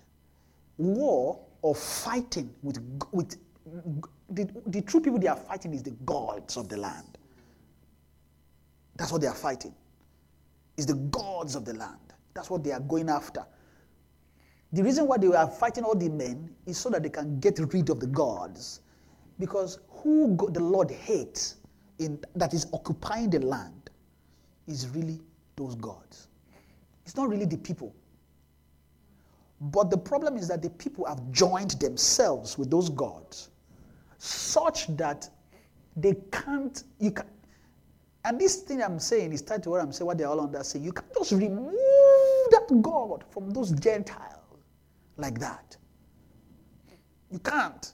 To remove it from them, you literally need to kill them. Do you understand? Is that you can't, those Gentiles, you can't change their mind. Because if you can change their mind, they won't war with you. Right? And I'll tell you why they won't war with you. They've seen, not the person that is wise. Right? The moment they left Egypt, guess what happened?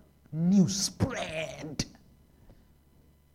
They left the Red Sea that was parted. I think it was Balaam too that was saying that they've heard how the Lord dealt with Egypt, how they parted the Red Sea. Please come and curse these people for me. Is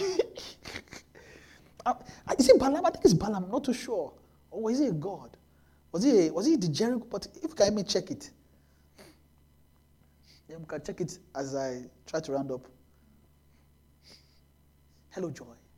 Are you understanding what I'm saying? You understand? Is it clear? Is the picture coming together for you? You like it? Okay. Sorry I'm mentioning your name. I just want to make sure that, no. Because I see the way you're looking is like you're processing some information. Like, what's here? What's there? Or am I lying? It's like you're processing some info. Yeah? Yes. Numbers. It has to be Balaam. It's Balaam, right? Okay, Balak says. Let me use that mic so that we can get it. He sent messengers, therefore, unto Balaam, the son of Behor, to Pethor, which is by the river of the land of the children of his people, to call him, saying, Behold, there is a people come out from Egypt. Behold, they cover the face of the earth, and they abide over against me.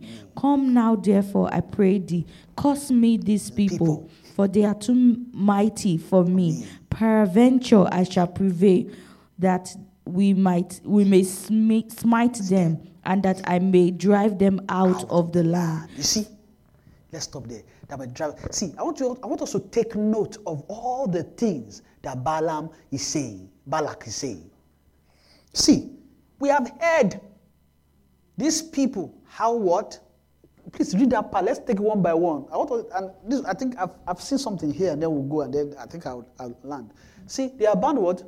He said, behold, there is a people come out from Egypt. Behold, there is a people come out of Egypt. That's you.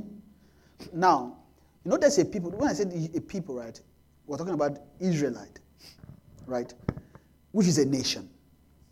Now, I'm also now saying that you are also a nation. You are a many people inside of you. Depending on what the Lord wants to address, right? Now, it's addressing our soul. That soul is many members, many nations, right? So, while sometimes we can say Israel, collectively, children of God, journey, but now we are centering this nation, these many people. You are that many people. And I explained to you why you are that many people. He said, and the Lord blessed them. That's Genesis chapter 1. And the Lord blessed them and said, be fruitful and multiply. The blessing of the living soul is multiplication. Meaning that you, as you begin to grow in your right destiny, you are becoming many. You are becoming multiplied. That is why grace and peace must be multiplied to you. It's multiplication, right? So you are many people, which is many people will form a nation, right? So many people come out. Let's read that. Let's go further. Behold, there is a people come out of Egypt. Behold, they cover the face of the earth. You see, many people come out of Egypt. They cover the face of the earth. See, there are many. We know that we are still growing to become many. We are going to be increasing. Don't look at your weaknesses now. I want you to see something. See Balak is a king who is reigning. You can see Balak as one of the kings of sin that may be reigning in you. See, it's so funny that when you get born again, they are already afraid of you. Sin is already jittery. It's already scared. It's afraid. Because the moment you get born again, they're already multiplying you. You just don't know it.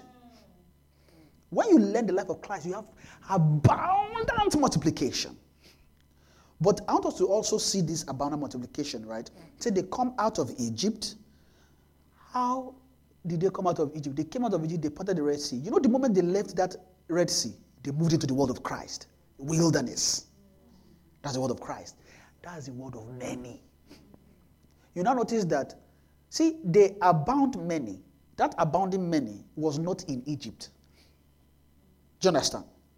They didn't abound in Egypt. There was a number that came out of Egypt. The moment they crossed the Red Sea, they were journeying before they got to Moab, the land of the Moabites, right? Where Balaam or Balak saw them.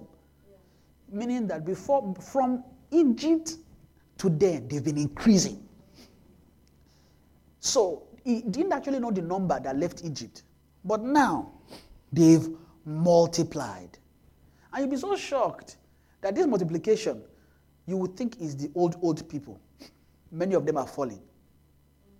They are getting to a new generation here. Right? There was a generation that fell once they sent the spy to check the land, the Canaan land. They came back. Some were not having faith. Then some of the Moabites came behind them while they were, so the weak men, they struck them. And then some, right? Was it the Moab? I think it was the Moab in a way. Because the land of Moab is a big land. But if I'm wrong, check it to confirm what it is. I can't remember. But there was is it the Moabite or the Amorite? No, the Amorite is in the land of the Canaan. Because before they got to Canaan, I forgot. I'll check. But after they were going, then they came behind them to smite them. And then the strong one had to come back and fight them off. And then there was a time, but I can't remember exactly the story, but after they sent the spies to check the land, they came, right? And when they came back, they gave the report. Then I think they were not wanting to go and fight. The Lord said, no, don't go. Just go where I've been telling you to go. But they disobeyed. They went to go and fight. They killed them. So many of them perished. So what I'm trying to say is that they were multiplying, no. But it was not mainly the whole. It was actually, do you know that it was the new generation that entered the promised land? What I'm saying is that your old man is dying. As you are journeying to possess your land, your old man is dying. Then your new man is becoming stronger. A new generation. So the people that are bound towards the face and multiply against Balak are new generations. Meaning that the Lord is multiplying you by blessing. See, that blessing is a blow against sin. What the Lord is blessing you, giving you His life, giving you His blessings, is giving you things to deal with sin. Like I was saying, sin is a lifestyle. Honestly, I didn't get what I was going to say. Time has gone. I don't think we'll see. But I don't know if I will say this, but maybe I'll just talk about it a bit. I know I've spoken about this under sin like 2 Saturdays ago. Maybe last Saturday, I'm not too sure. So perhaps maybe if you listen to that again, you can have a sense of what I'm saying, right? While both Jews and Gentiles, they're all under sin. Because like I was saying, what I was explaining really is their lifestyle. But let me finish this one so that I can, I believe it's a blessing for us, right? So this new man, this newness, the new you that is growing in obedience, that is growing in life, is a threat to sin. Why? Because he now said that they are bound towards me. And then what did he say? They multiply.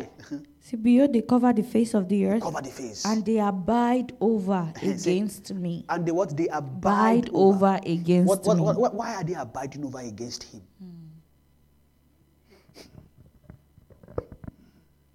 It's to war. They abide.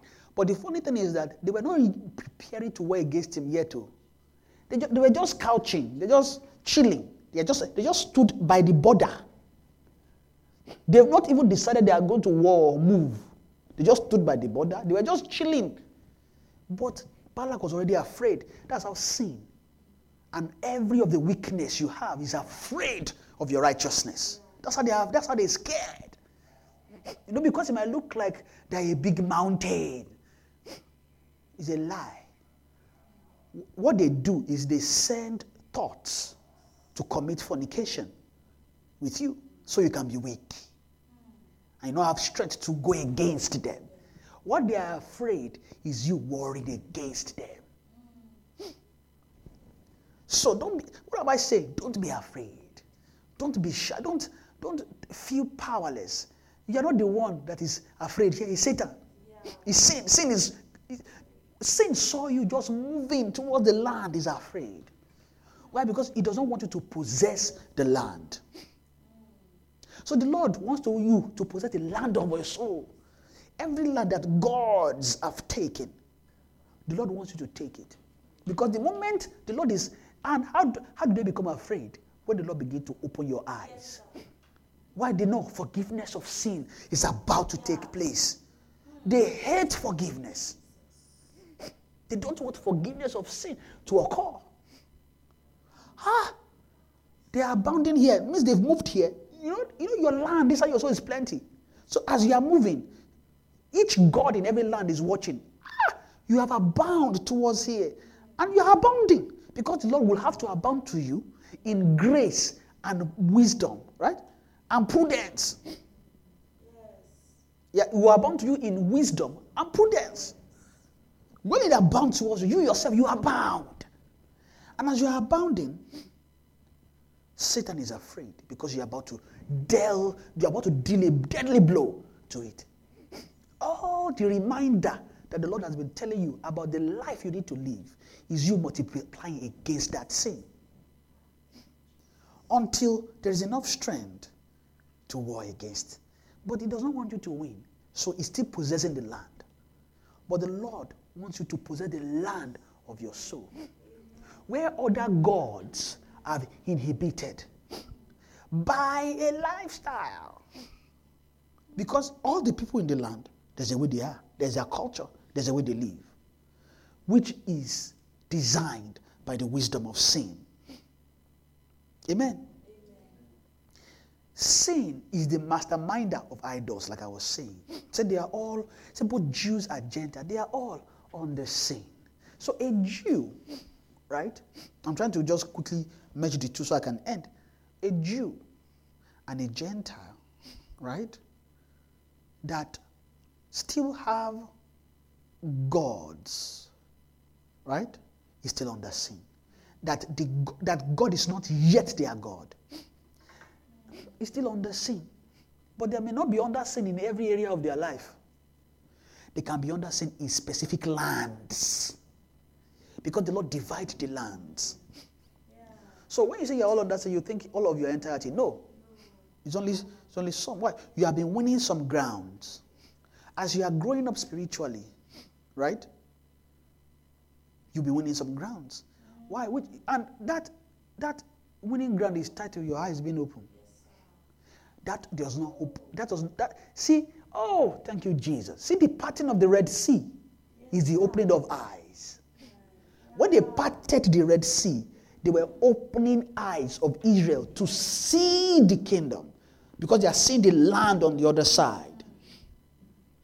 So parting the Red Sea is opening sight. The moment sight is given, you can begin to identify sin because it is then when Israel moved into the land, they begin to understand that there's a different kind of life. Why? Manna from heaven. No longer cucumber. And is cucumber and onions and quail. All the things they like to eat in Egypt. They don't realize that wait. There's a different order of meat here. It means that there's a different order of lifestyle. There's a different way to live. Amen. I'm feeling guilty that I didn't get to talk about that. Why they are? But did I talk about it? Why they are both under sin? Does it look like I talked about it in a bit? Because I was giving us some insight, right, into the sin lifestyle, into the sin life. So sin is not just act. The sin in Israel, right, is over them, is a king. Sin over Israel is a king which rules, is ruling. But it doesn't look like it is ruling because all they see is just what they do. But God gave them the law to deal with what is over them. Why? To open the reason why they actually gave them the law is to actually open their eyes to see that say that the world may become guilty. In a way, it's the Lord making them see, look. You've been living.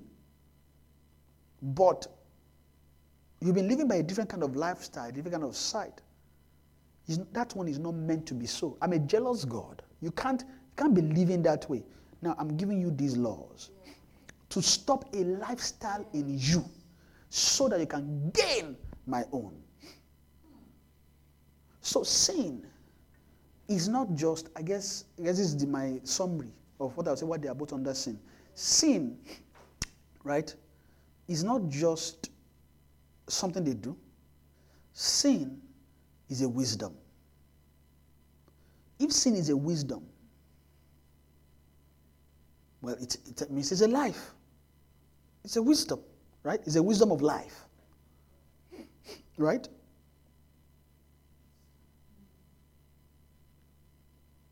It's a wisdom of life against righteousness. Because what sin teaches is an unrighteous life to make men ungodly, which is what is part of the people in the land. In all those lands that Israel was moving into and they were abounding towards, right?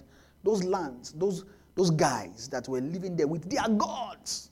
Because, like I was saying, the God is the target. God wants to target all the idols. Because those idols, what they really do is they maintain the lifestyle of the people. And sin is the one that gave all those nations gods. Is the one that has the wisdom of which God to give to each land. Right? So, if a Jew get into a land and then get rid of the people of the nations in those lands to inhabit the land, it will be under sin. Because they want to deal with the sin of the land, which is the idol, or the sin that is being perpetuated by the idol of the land. They won't get rid of it. And if they can't get rid of it, they will be under it. Which God was not want. Why he was telling them, make sure you kill destroy all their altars. I don't want to see anything there. Destroy it. The Lord was targeting the life in the land. He wants to take the land back. All he wants is just his life to be in the land. So the Lord wants his life to be in you. In order for that to happen, your eyes must be open. When your eyes are open, what he would show you is the things to deal with sin. How? You will become righteous. It says, for there is none righteous, no, not one. Sin, right, is a master over righteousness. So they are all under sin. We have proved before. This is the statement that I will say and then I end. I said this passage, what I will talk about, and then I end. It said, both Jews and Gentiles, they are all under sin. Now said, as it is written. This statement is explaining the reason why they are all under sin. As it is written, there is none righteous. There is none that understand it. These two things, they are intertwined. Understanding and righteousness is a deliverance from sin. Why? Because you have to understand a different kind of life. Amen. You have to understand a different kind of life. A different life against sin. Amen. Praise the Lord. Hallelujah. And as you are having a different kind of understanding and you are becoming righteous, you are dealing with gods of the land. With idols. The moment your eyes are open, you are seeing a God. What's happening? Once you are seeing a God, righteousness is coming. This is what you should do. Then when righteousness comes, or when righteousness is revealed, this thing I'm still talking about, for daring is the righteousness of God, revealed from faith to faith. Because you can't learn righteousness unless you have sight, unless your eyes are open, which we're talking about in Acts 26, which says, I'll quickly read it and then. Acts 26:17 says, delivering thee from the people and from the Gentiles, unto whom now I send thee, to open their eyes and to turn them from darkness to light, and from the power of Satan, right, to God, that they may receive forgiveness of sins. Meaning that they might remove them, they might take away their sins. Meaning that without eyes being open, you can't understand. Why? Because it is after eyes are open that understanding comes. Right? It is after eyes are open, you can be turned from a God to God of your salvation. From an idol to the God of your salvation. You can be turned, right? From darkness to light. Sin is a cloud of darkness, right? And the truth of the matter is that I say sin is a wisdom. Sin is also a man. Satan is a man of sin. He's the masterminder. He's the God behind sin. Okay, all right. Let me put it this way. Sin is a life from the son of perdition. Sin is a life from Satan. It's a wisdom. It's a wisdom of life. And I won't talk too much about it, but I've defined it, right? But like we see, sin, when the eyes of Cain was opened, what did he begin to do? He began to move, began to build cities. Right? Now, building the city, that act itself is not the problem. The question is, where did he fetch the wisdom to build a city from? Where did that idea come from? It's from a spirit. It's a sin life that Satan is perpetuating. He picked it. He says, sin life. He said, if thou doest well, if thou doest good, would that not be? If thou doest well, would that not be accepted? If thou doest not well, says, sin lieth at the door. It's not Satan that is there, it's sin. Sin lieth at the door because a life wants to rule over him. What I thought I would do is explain how this sin thing is and make us see sin very well, but apparently I couldn't do that. But I just felt the Lord wants to encourage us today, that you should be encouraged. As you are growing, you are abounding, you are increasing. Your old man is dying, your new man is being renewed day after day, day after day. And what you have much consolation against every idol of the land that you are going against. You have strength. Don't feel too weak. Be strengthened. Be encouraged. Why? Sin is afraid of you. The gods, the idols of the land, they are all afraid of you. The king of the land, right? The land of your soul. They are all afraid of what you are going to do. Why? Because you are abounding. And the Lord is abounding to you in all wisdom. See, wisdom that is abounding towards you, that is making you to abound, is as a result of sight being given to you. When you have sight, you can see, then you can begin to come into wisdom.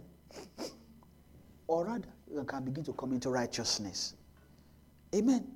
When you come into righteousness, definitely you come into understanding.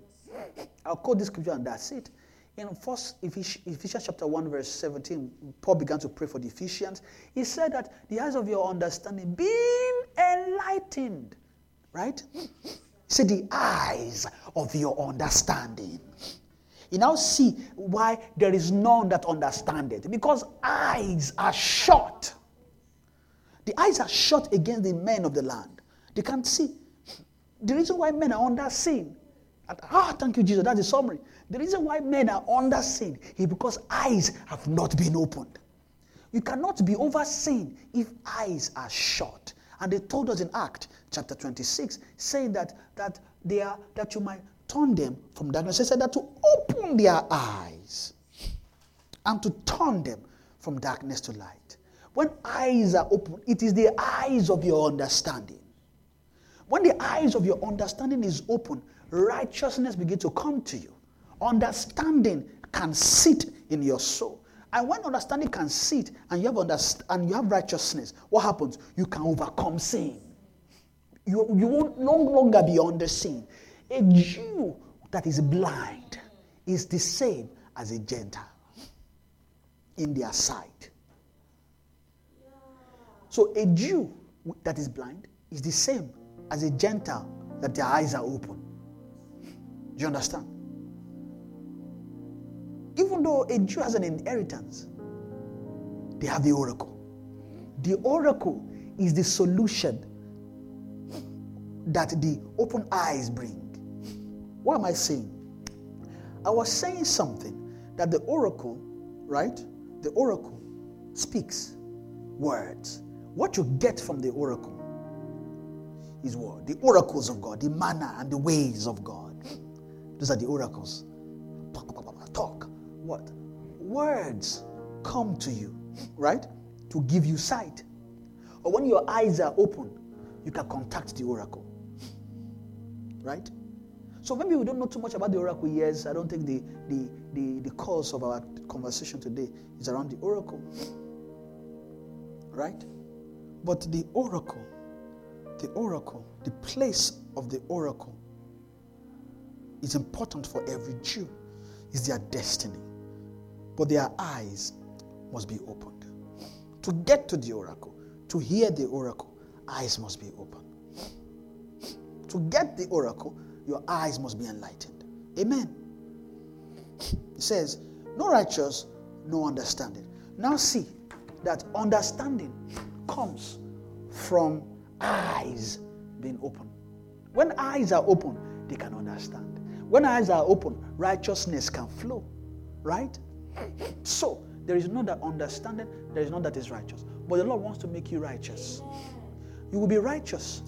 You will understand. The Lord wants you. Don't be discouraged against all the idols you might think you are warring against. Don't be afraid. All you need is just have a desire to eradicate all of them.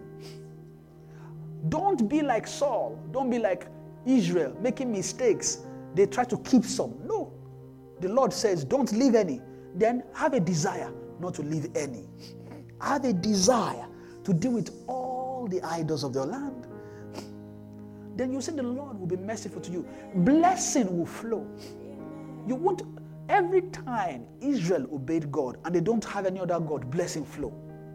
Meaning that if you will have such desire to eradicate all the idols of the land, blessing will flow in you. You shall be blessed when you sleep. You shall be blessed when you rise up. You shall be blessed when you are walking on the street. Just have a desire to deal with all the gods of the land. Deal with them. Pray for sight to be given, more to see as many as those idols are. See, sight in a way is leading, because the Lord was leading Israel to all the lands, and those that they will fight against, when to fight, when to rest. The Lord has all those wisdom, meaning the Lord have the wisdom of dealing with sin and the idols of the land. Pray that the Lord will give you sight. The Lord will increase your sight, that you will abound in wisdom and prudence. Are we blessed today? Let's just begin to thank the Lord. Father, we thank you. We give you all the praise. Malikaradoshta palikata moshite varano site vede kasite bade katana musata bane kaseta ebrazete vede moshita kale tovara gata kana master beriada ebrazete vede koshita kariara no sapaliata ebrazete vede moshita kali karadoshta kama zete bariata ebrazete vede kashita kala tana mazota baliata badidoshta Ebrazete vede kahala karadoshta bande kasta banda kata. Ebrazoto vede moshita. Can we pray that the Lord will bless us, increase us in sight, more increase in sight, to see all the lands, that must be acquired, to see all the idols that must be dealt with. We don't want to be under sin. It's both Jews and Gentiles, they are both under sin. Why? Because of lack of sight. We can be under sin if we don't understand. We can be under sin if we are not righteous. So the solution to overcome sin is becoming righteous, is to have understanding of the life of God. Can we pray that heaven will bless us with sight? Heaven will bless us with seeing, that the eyes of our understanding will be enlightened. The eyes of our understanding will be enlightened. That we can start coming out under of sin. We can start coming out of sin. We don't want to be under sin. We want to overcome sin. We pray that the Lord will give us sight. Will give us sight to see all the idols. Will give us sight to deal with all the idols, all the gods of the land, of our soul. Sight to see, sight to see, sight to see. That the eyes, let's pray, for the eyes of our understanding. You see, there's none that is righteous, there's none that understand. Meaning that when we understand, we can come out of sin. We can overcome. Let's pray for the eyes of our understanding to be enlightened. Eyes of our understanding being enlightened, that we might know. Malika haravashita kalatasa. Fasa makariata bazete mushita kare. Embrata vade mushita kalikata bedekani mushita. Eprazata vade mushita. Thank you, Father. We give you all the praise. For in Jesus' mighty name we pray. Father, we thank you, Father, for your word this morning, this afternoon. We thank you, Father, for how you've helped us and encouraged us in your word. We thank you, Father, for how you've come to define again how we can come out of sin, how we can overcome. Thank you, Father, for telling us again the importance of sight and the need for the eyes of our understanding to be enlightened. Thank you, Father, for showing us the need for sight.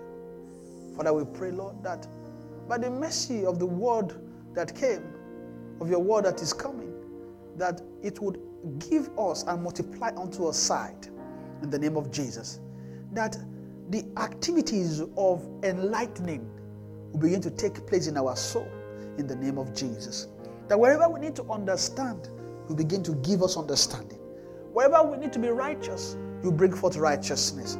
We pray, Father, that you part the sea of our eyes that is blinding us from sin, and you give clarity of sight to see the land that we are going into in the name of Jesus. Thank you, Father, because you've answered our prayers. We give you all the praise. For in Jesus' precious name we have prayed. Amen. Between the cherubim shine forth.